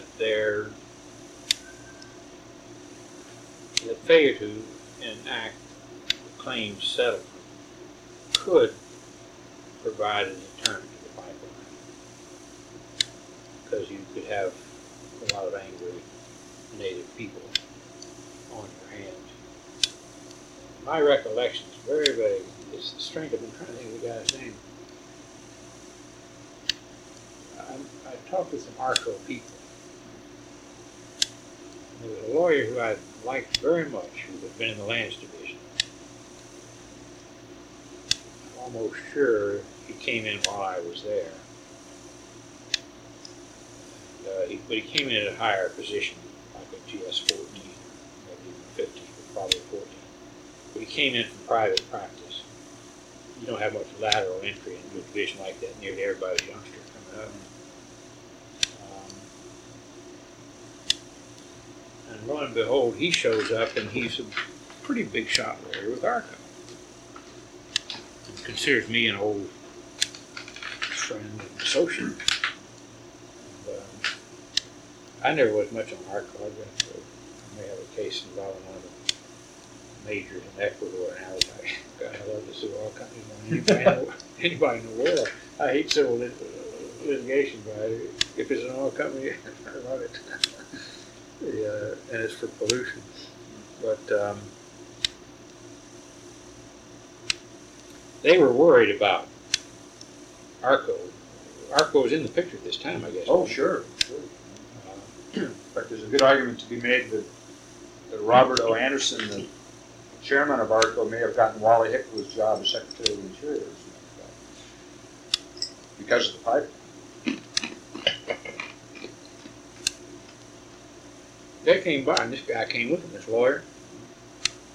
He's a tall, good-looking guy, but I can't think of his name. And a very good lawyer. I mean, as a lawyer, a very good lawyer. But I thought, it looked to me like he joined the enemy, frankly. Which I kind of like so fair representing Libya. Not that Libya is the enemy, but that so fair is the enemy. Hardly they're both enemies. Yeah, but I mean, switching sides is not, in that dramatic type of way, is not good. Unless there's some human right or something, in which case you represent everybody. But ARCO came by.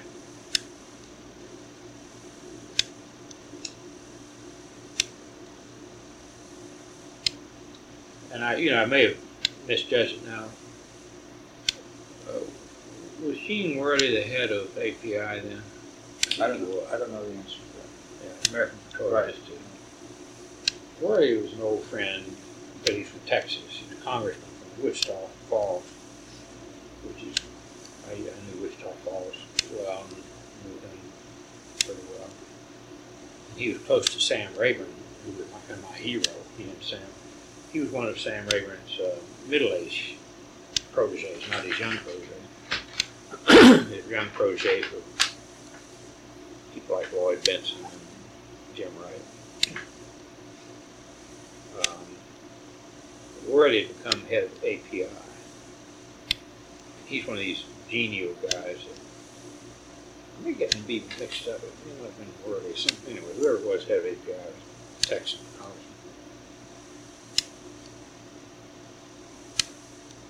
And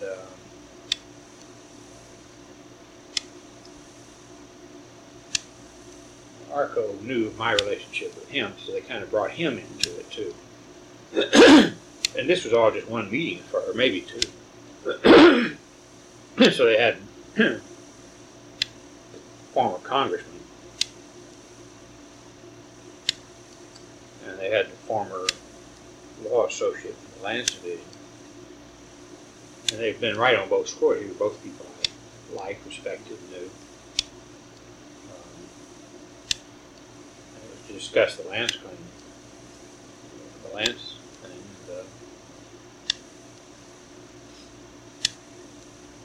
I thought they could see that however the native people felt about the pipeline, that if they didn't get their settlement, or if their settlement was chiseled down, they're going to be angry as hell. And therefore, while you might see the land claims and the land's part as an obstacle, the real obstacle is the people. And I can remember telling you, I had Native people tell me, they're going to get rifles. And they're going to be up there in the Brooks Range, and somebody trying to build a pipeline through there, and there's going to be bullets coming out of it. Was this sort of Charlie Edwardson's contribution to all of this then, is sort of creating that? I don't know if you remember Charlie. Yeah, I'm sure. Was he the main proponent of that kind of view, or were there other guys as well?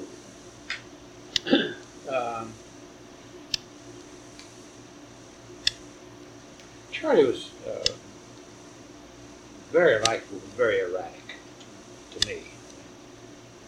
There were people that there were more serious people, in the sense that to me, Charlie, you couldn't be sure from what he'd say, what he's really going to do, or what he'd say tomorrow. Now there were true believers in the Native groups, and these aren't big leaders. These are younger men who thought that's what they believed at that time. Now, they saw that as, it would be kind of like,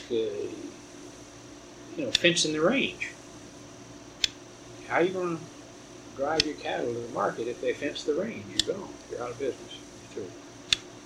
So you got to go someplace else. And they really saw it as the end. Now, were they? I have heard that, particularly in 1970 on the Senate floor, that while there were not a bunch of AFN amendments, sort of taking Jackson on and improving this thing from the Native point of view, that there weren't a lot of bad amendments either. That there had been, rumblings from the Gordon Allett's of the world and some of the conservative Republicans that they didn't like, that the Senate bill had been overly generous. But none of that ever materialized, and I had heard that part of that, Stevens did a lot with the Republicans, obviously, that also that the oil people were sort of out quietly, even in 70, telling sort of their natural constituencies, southern senators and people that might view this as a raid on the Treasury, that, just sit here and take this, we need this is okay. Do you recall seeing that kind of presence around the Hill as early as 70, or was it really later before that? I think it might have been a little later. I was certainly willing, in spite of my feeling about the industry, to take that kind of help. I can't, I now believe that you're mistaken about some people. And I didn't see Ted Stevens as a very able person. I now recognize that he's an able person. You may disagree with him, but he's an able person. He endures and he accomplishes.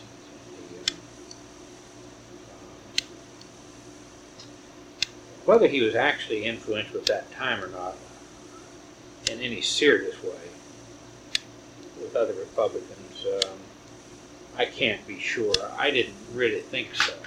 But since I've misjudged him anyway, maybe I wouldn't be privy to most of the inter-Republican contacts. I really felt that Jackson gave us a lot more in his bill than we could have gotten any other way. He brought us up to a very high level. Didn't give us everything we wanted, particularly on the land, meaning pay at the inlet. But that it was his position and influence in the Senate that accomplished that.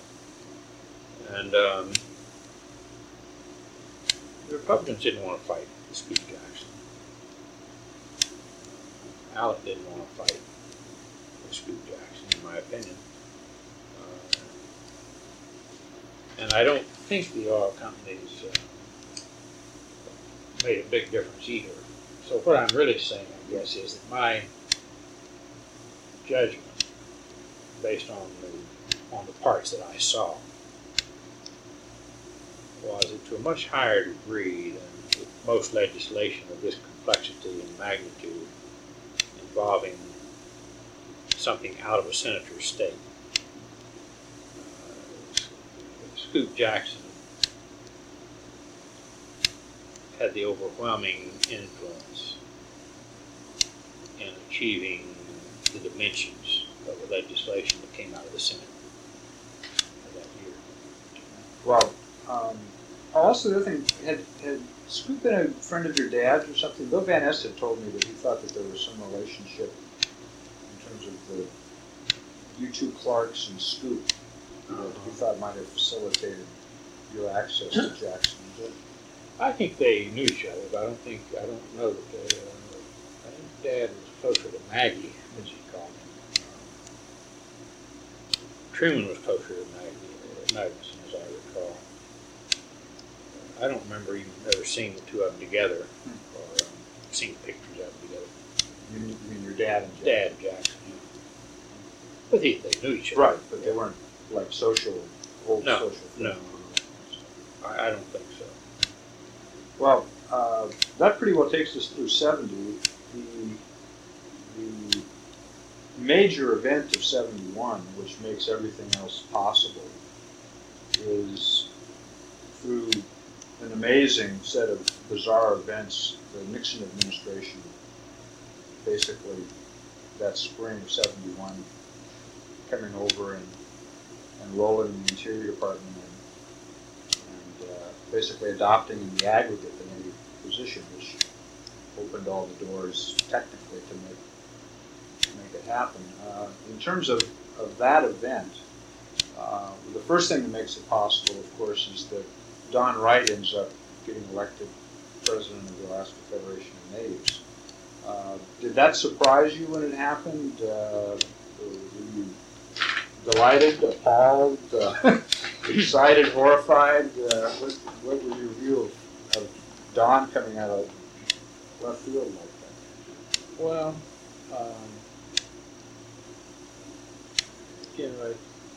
at the most basic level, I felt it was none of my business. And I really feel that way. I mean, I work in foreign countries all the time. It's none of my business. I've got my people I like, but I'm not supposed to choose. Having said all that, personally, I was extremely fond of Emil, totally committed to him. Thought he represented the best of the aspirations of the Native people. I had a quite negative reaction to Don. I thought he was small, self-centered, brittle.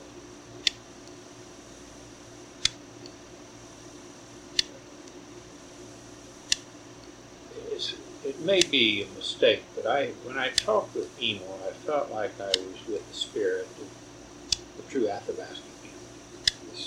This is who they are.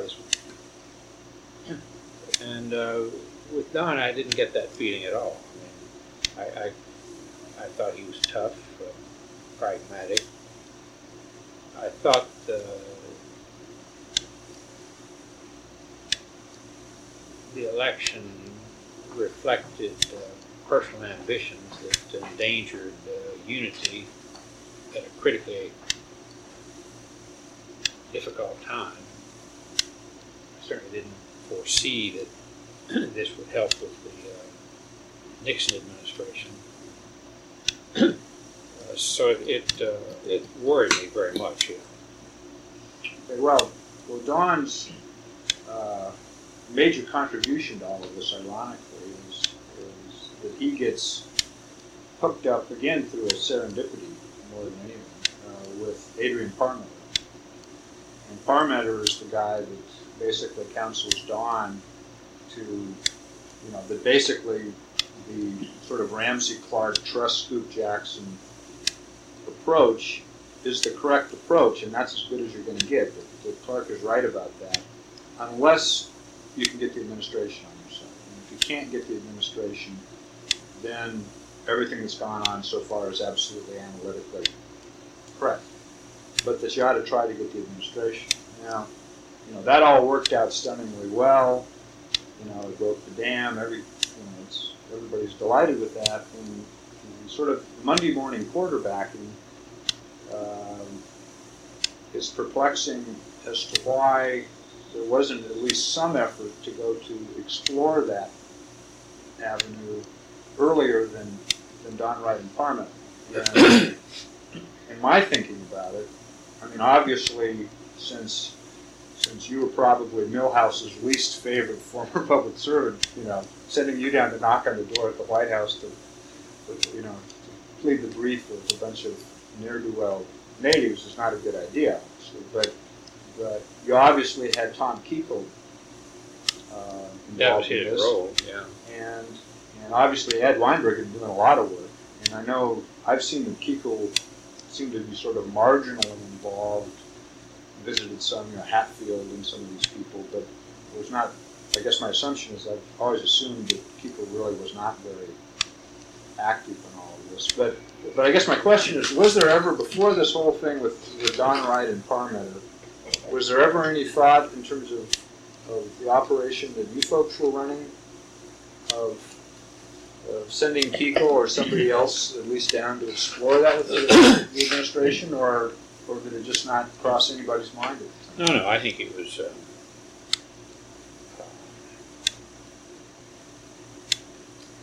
everybody knew, but I told them that, and I don't remember Arthur on this. It's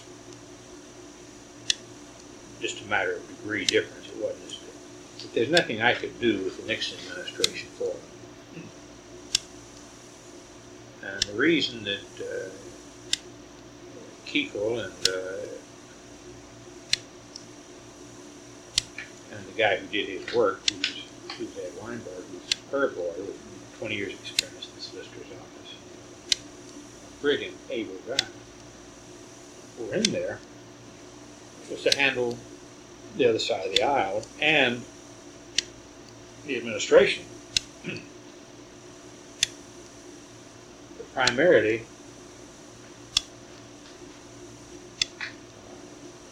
primarily is not the right word, but to take the leadership on the administration side. Kuchel, who I was fond of him primarily because Earl Warren liked him, but he seemed to be a good guy. He seemed to have been a decent senator, not a strong senator necessarily, but a decent senator, a well-motivated person. But I didn't feel that he carried the ball. I just didn't think we were getting anywhere there, and I didn't know whether it was because he was from California, Nixon was from California, and I didn't know what their total relationship and history was. Well, he had taken Nixon's seat when Nixon became vice president. Of course, yeah. But that doesn't. I didn't know what their total relationship was and why. But it was hoped that he could do whatever could be done there. So I had come to the assumption that we couldn't get more support out of the administration. For whatever reasons, we weren't going to get it. And I believe when I saw what happened, and I believe until this conversation at least, that something changed. Not that, the Nixon administration existed. It was there. It was the executive branch. It had enormous influence in the Congress. What it would say or do could make a staggering difference. And I'd just come out of administration. I knew that. I knew you, in a sense, you were working with some of the lesser powers, except when you're working with Scoop Jackson or something like that, working the Hill. But my advice, that is what I was told, and my opinion was that for whatever reasons, we wouldn't get more assistance out of the administration. When I say we, I don't mean me, I mean the natives, this legislation, than what we were getting. I couldn't do it anyway, but I didn't. I mean, it would have been kind of ridiculous for me to go to them, even if I could, and seem to be taking the thing away from Scoop Jackson. But we had hoped that they would come in, just as I hoped that Fred Harris would come in. But I didn't go down there and put my arm around his shoulder and say, let's go bloody Scoop's nose. So I didn't think that was the way to get the best bill out that we could get. Well, I would never have expected you or Arthur Goldberg to do it, but Kuchel always seemed to me, and I was always curious as to why he didn't at least go down and explore it. And well, I don't know that he didn't. I can't remember him. He was very austere about the whole thing. Ed I'd worked with for years and knew Ed well. And Ed was a pro. I mean, Ed, he'd worked and he'd finally become probably acting solicitor. Right, the last 6 months. Yeah. And he'd been deputy for power and water or whatever. I thought they'd made the effort. I was a little concerned that it might not be quite the approach. But on paper it would. I didn't know the intricacies. Sometimes a person you like the least is someone who's right from your state and right from your section of the party and takes your seat and all the rest. But there was a time when he crossed you, and you've never liked him since then. But you've always smiled at each other and gone on. Anyway, we didn't get more than we got, and I had thought that they changed. Whether they changed or not, the idea that, and certainly the Native leadership would talk to the administration when they would come to town. So we would always urge them not just talk on the Hill. We knew that the federal agencies had as strong interest in this legislation as anybody, as strong as the oil companies or anybody else. Well, it's most of the natives were going over and talking to the Interior Department. Yeah. As opposed to the White House. And it's an interesting... But we thought they were talking to the Secretary, and the Secretary, in a way, is the man. Although I guess you could get the White House to come down on him, too. Well, no, I mean, it's all a ghastly pleasant mistake in that. The only reason it came off the way it did, and it's a whole long story, is that Parmeter had met Bobby Kilberg and Brad Patterson during the Taos Blue Lake thing. And so that was, he didn't know any of the people that actually made the decisions in the White House, but he saw the minor little opening there at the bottom that, as it turned out, was quite fruitful. There's no way that, unless you've been involved in Taos Blue Lake, you would have even known who these people were. I had been involved in Taos. Well, had you? Talked to him many times. Yeah, I met with him. Went out there once. In fact, I was at lunch today with a guy who's I just filed a brief for Leonard Peltier. I guess this guy's a cousin of Leonard's, who's in the association. whatever it is. But I didn't. It's funny I didn't get his name. We were just in a meeting on what to do. But anyway, the change in, or what I saw as the change in the administration's views very welcome. Well, there are a lot of things that happened in '71, but most of them are, at least in my view, historically sort of paint by the numbers in that once the administration changes its position, that provides all of a sudden a working majority for Lloyd Meads and Nick Begich underneath Aspinall, and all of a sudden Scoop's running for president, and there's Richard Nixon saying that 40 million acres is justice, and how can Scoop say no, only 10 million is? I mean, you can't let Richard Nixon be more generous than you are, and so all these things sort of miraculously fall into place, and it's really funny, isn't it? These coincidences created this legislation more than anything else. If they hadn't happened, if we're getting legislation at all, we've been lucky to get $50 million and 2 million acres. Oh, well, I mean, one of the things that I've spent many years now on the Hill myself on these kinds of issues, and I have come away a total believer in the importance, indeed the demand of history for the idiosyncratic intrusion of personality on public policy. I mean, if it had been a different guy at a different time, it would have been. It's a hell of a way to run a railroad, but there we are.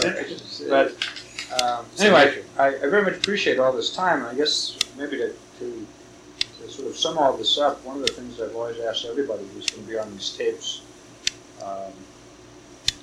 that'll be available in the future to kids at the university and stuff, and that is it's beyond what I'm going to be writing about, but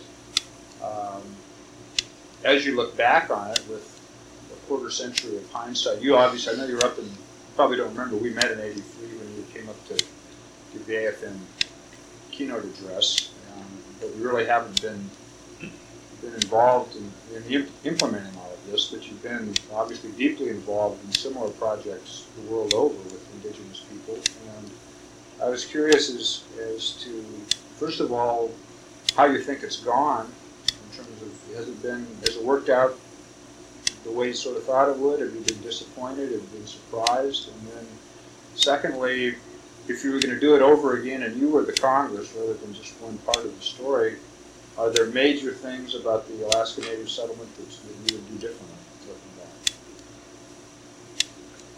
Well, I've been so far away from it for so many years, really since the early '70s. People call from time to time and come by.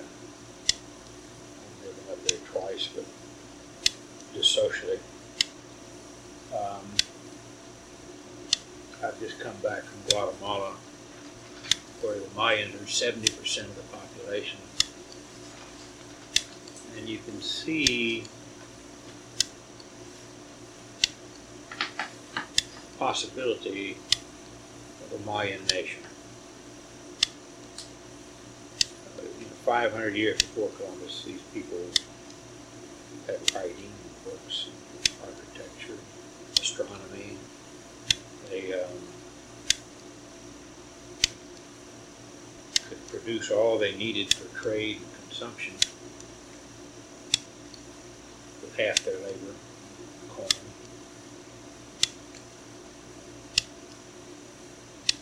And there can really be a Mayan nation.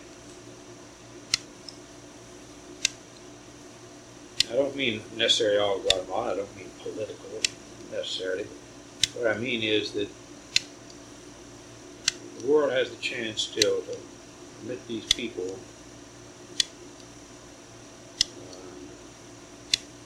to live their life in a decent way. Now, at this moment, they're 90% plus living below the poverty line.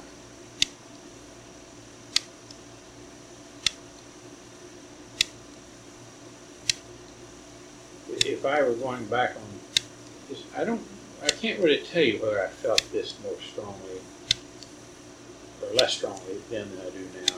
I'm going to tell you I feel very strongly then. I think I probably felt it fairly strongly then. But I would put more emphasis on the native aspect. I would want more for the native way, the native culture, the native freedom to choose.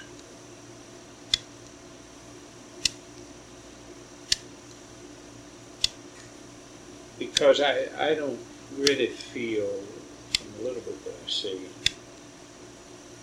that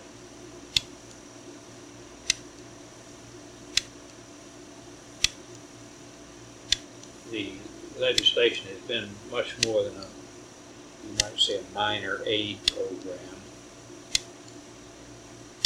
that has created some artificial alterations in their lives. This land, this corporation,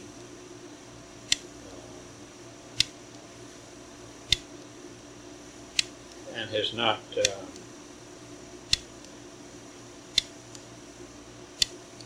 I can't tell that it has significantly enhanced the native Alaska as native. It's not that I want them to be anything other than they choose to be, it's that I don't want the pressures of our society, our economy, our political institutions to overwhelm their chance to. You can't have an Alaska Native nation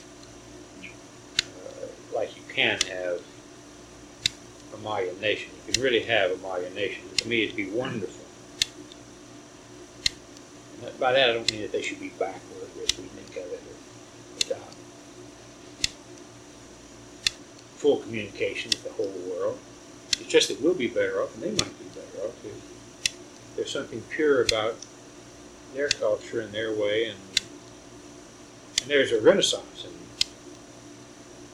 And it's not, a lot of these renaissances in cultures that never existed or have long since pretty much gone are very artificial. There's nothing authentic about them. You see, I come out of the Civil Rights Movement, but I have to say that a great part of the Black Studies interest and all are artificial. They're not true. Beautiful as it would be if it were true, an ocean and chains and slavery and civil war and all the rest destroyed that. It's not there. It's not in the genes. And the things you do are not anything that your ancestors did. It's your imagination and your popular culture, your movies, and all telling you what that may have been.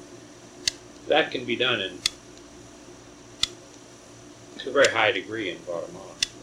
It can't be done in Alaska very well. And then when you bring Telstar television into villages and things like that up there,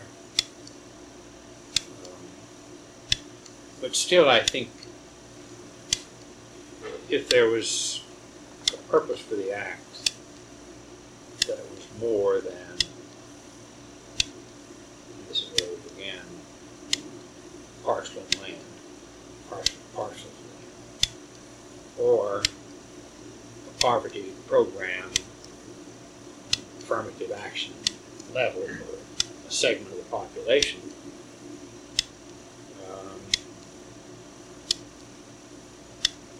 There were weaknesses in the legislation that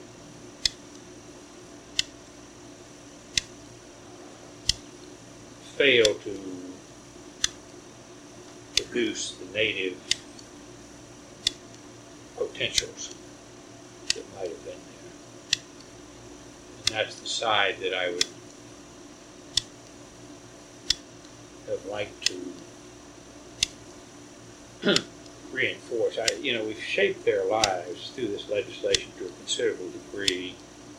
I don't mean to say 20%, but a considerable degree, because they live and think in terms of these corporations and this land, this selection, and that has some very artificial aspects about it.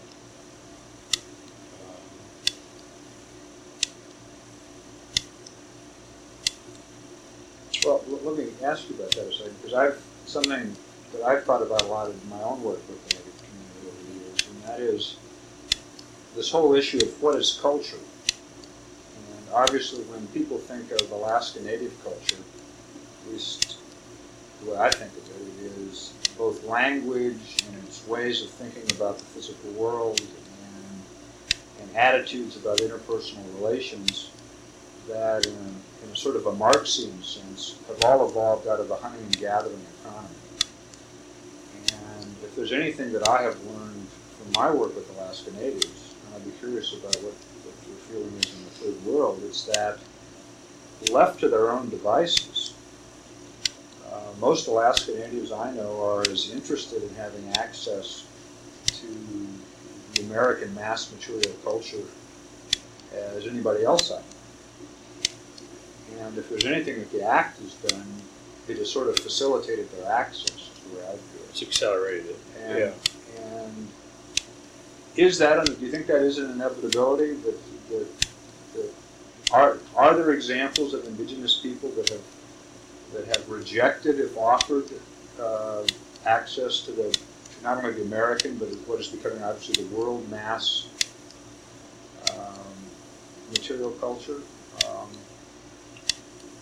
So I guess what I'm saying is that the Native Claims Act merely just accelerated a trend that would have taken place inevitably anyway, or do you have a view about that?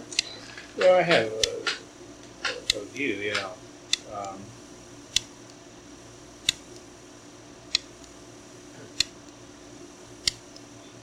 even in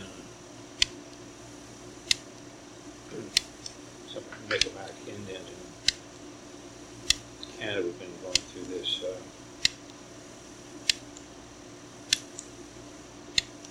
Even French-speaking Canadians, they're surrounded by Brits. They're saturated by U.S. television, U.S. magazines, all in English language. You can barely hold on.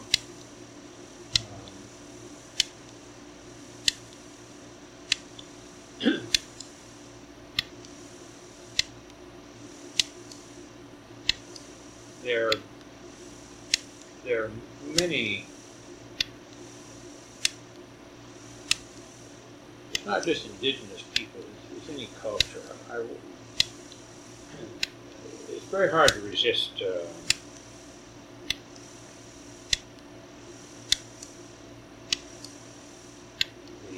amenities of technology. I mean, people walking around driving at night during in North Vietnam, because you had to drive at night because they shoot everything that moves in the daytime. So we're driving along. I want to spend a night in a village where they've never seen a European.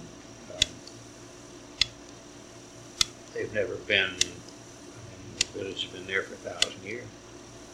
They've never been out of their country. And so this youngster's driving this big old Russian Jeep, and after a while he asked the translator to ask me, do I have a car? Here the United States bombing the hell out of the Vietnamese. And somehow or other he has seen somebody in a convertible whizzing down a freeway in their car, and it looks like freedom and heaven. If assimilation was all it was about, you read Helen Jackson's Century of Dishonor, and you see that finally she can't free herself from her own culture, and she thinks the good thing for the Indians is don't beat up on them and don't kill them, assimilate.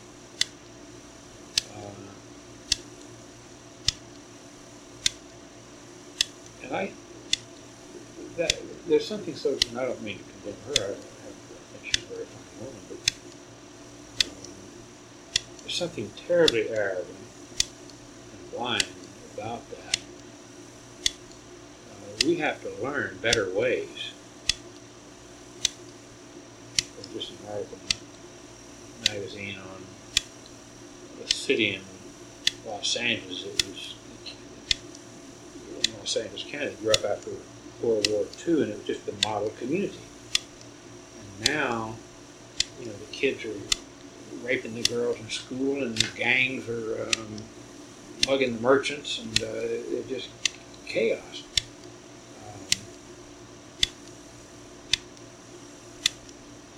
I think there's a great yearning, a very great yearning, among many peoples. I find it in Palestinian peoples, I find it in the Kurdish peoples, I find it in Armenians, and Azerbaijanis to a very high degree. I find it in Indians throughout the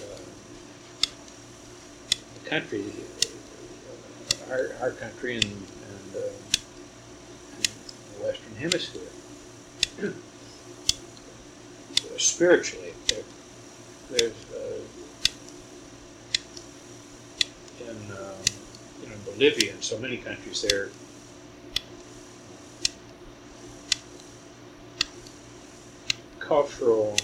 Indian cultural organizations that are coming out, and they want their religion. It's very difficult to identify their religion.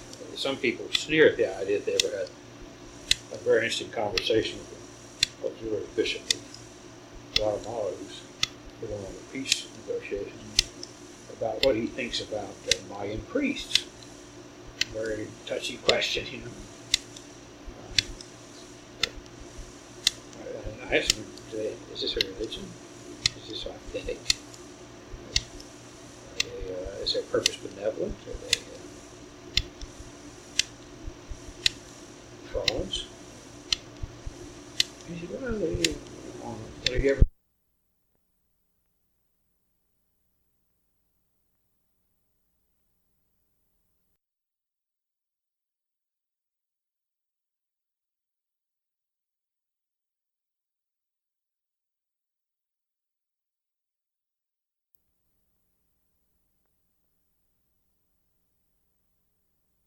But the regional corporations, I don't know the details, but I'm frankly appalled at the managements of many of them, the salaries of some of them. I think are absolutely contrary to the spirit of native rights, human dignity, human rights. They act like they're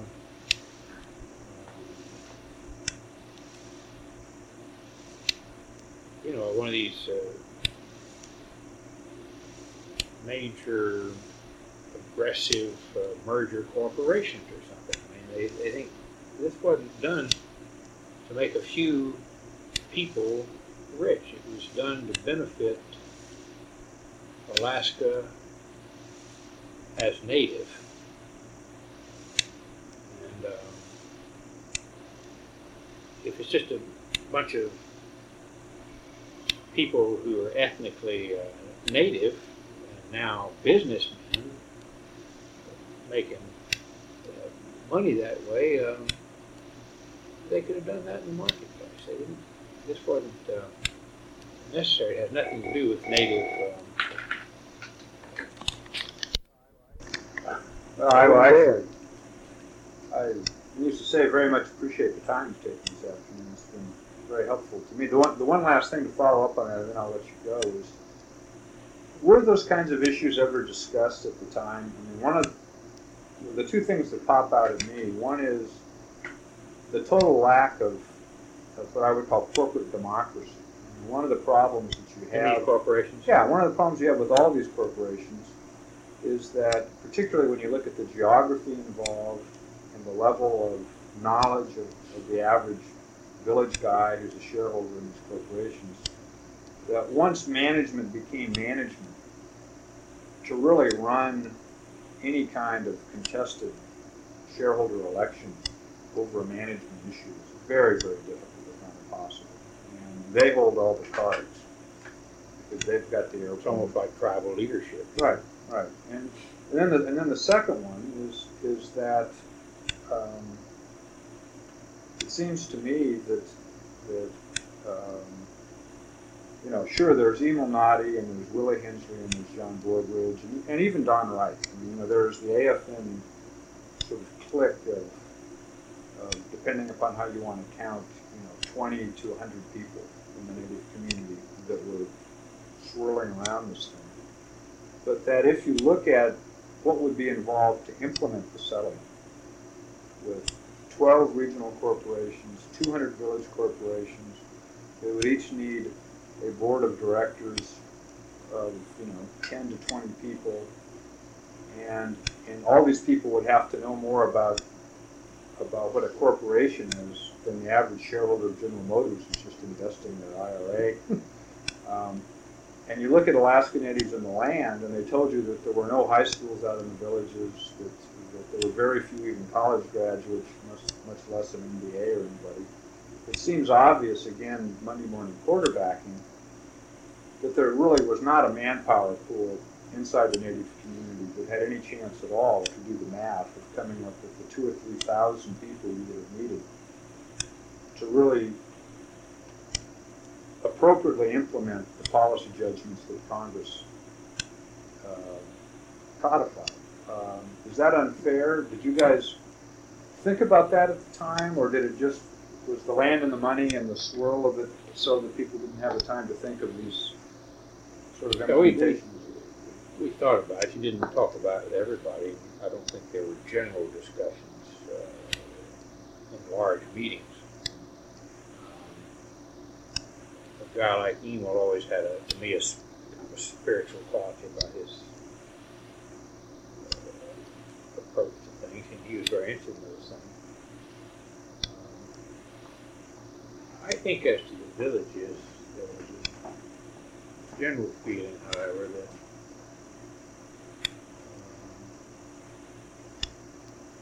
local people have to manage those matters. That you think they don't have the resources, but you try and do it from Anchorage or Fairbanks or Juneau, and it's going to be hell. It's just a little place. There's just a few people. They know which toilet won't flush or whatever the problem is. They have that's all right. So they ought to do it. The regional corporations, I worry about, didn't really want, and appalled by it in many ways. And I think it goes beyond the lack of corporate democracy, so to speak. And even excessive salaries, I think there's actual manipulation. I think they make it appear that they had a big income and they take bonuses on it, when in fact it's accounting. And, so that may even be, depending on intent, it could be a criminal matter, but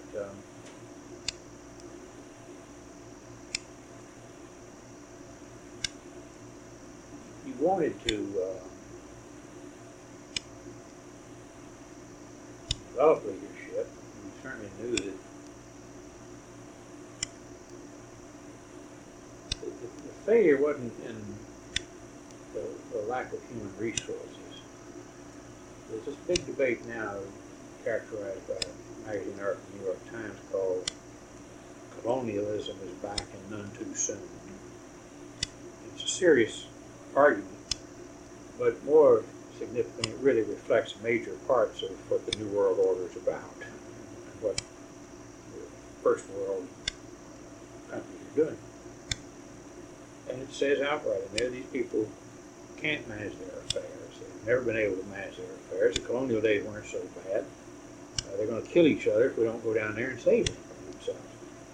And the people who say that didn't live through the colonial days. They weren't that hot, really, And we didn't really leave them alone when they were trying to work out their problems. Because I go into these places where they're killing each other all the time, and what you find is our manipulation, other countries' manipulation.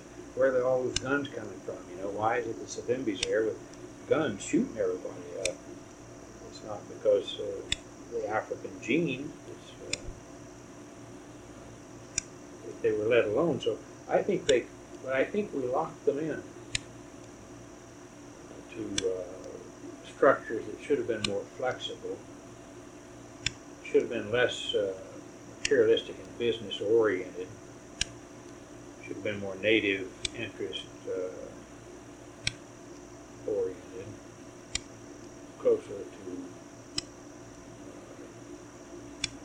resource preservation for native way of life than to property control and profit margins and things like that. But it comes back to what I see from a distance without being able to examine it carefully, and that is that the act has put artificial qualities in their lives that aren't always good at all. Its augmentation in the floor, the economic floor, has been not major at all, but many not good at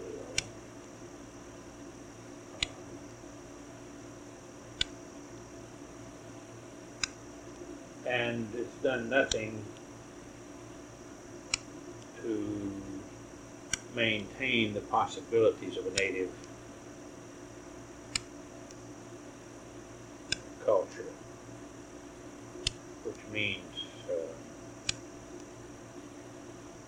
language is a central part of culture, but means value system, how you relate to your neighbor and to your children, and what you want. It's accelerate their materialism, which is our culture. So it's come back to, of the three things that I had seen involved at the beginning, it's come back to the two that are least justifiable, desirable, and that is parceling a little bit of land, providing an aid program that turns out to be like most of those aid programs, take AID program, enriching a few. Well, I can make an interesting case that not many people are interested in hearing, actually, but the major benefit of the Claims Act was to create a big enough pile of money to enable the elite in the native community to influence the state legislature to put state money out into the villages that has gone, because of Prudhoe Bay, that has been, it's coming back to haunt them now because they have all this infrastructure out there that they can't possibly support now that the oil is running out. But at the time, in terms of how they viewed their mission, which was to go and steal more than your fair share out of Prudhoe Bay through the legislative process, most Indians don't participate in state legislatures the way that Alaska Natives have. It's always been a very unique participation. That's not bad. No, I'm not saying, but it may be. I mean, that was obviously never an intended goal of the act, But it's interesting that I can argue that case. In a way, it was implicit. I can remember when we talked about the 20-year. What do you call it? Stock, right? Stock alienability. Yeah, and taxes. Right. Yeah, what we meant was that you've got 20 years to develop political power that will protect you from that being taken away. And you have to do it. You can't just go up there and live in your village and wait until they take it away by taxation. There were certainly serious flaws in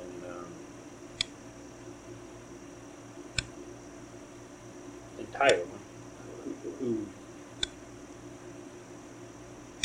I don't even remember the details of the legislation, frankly, but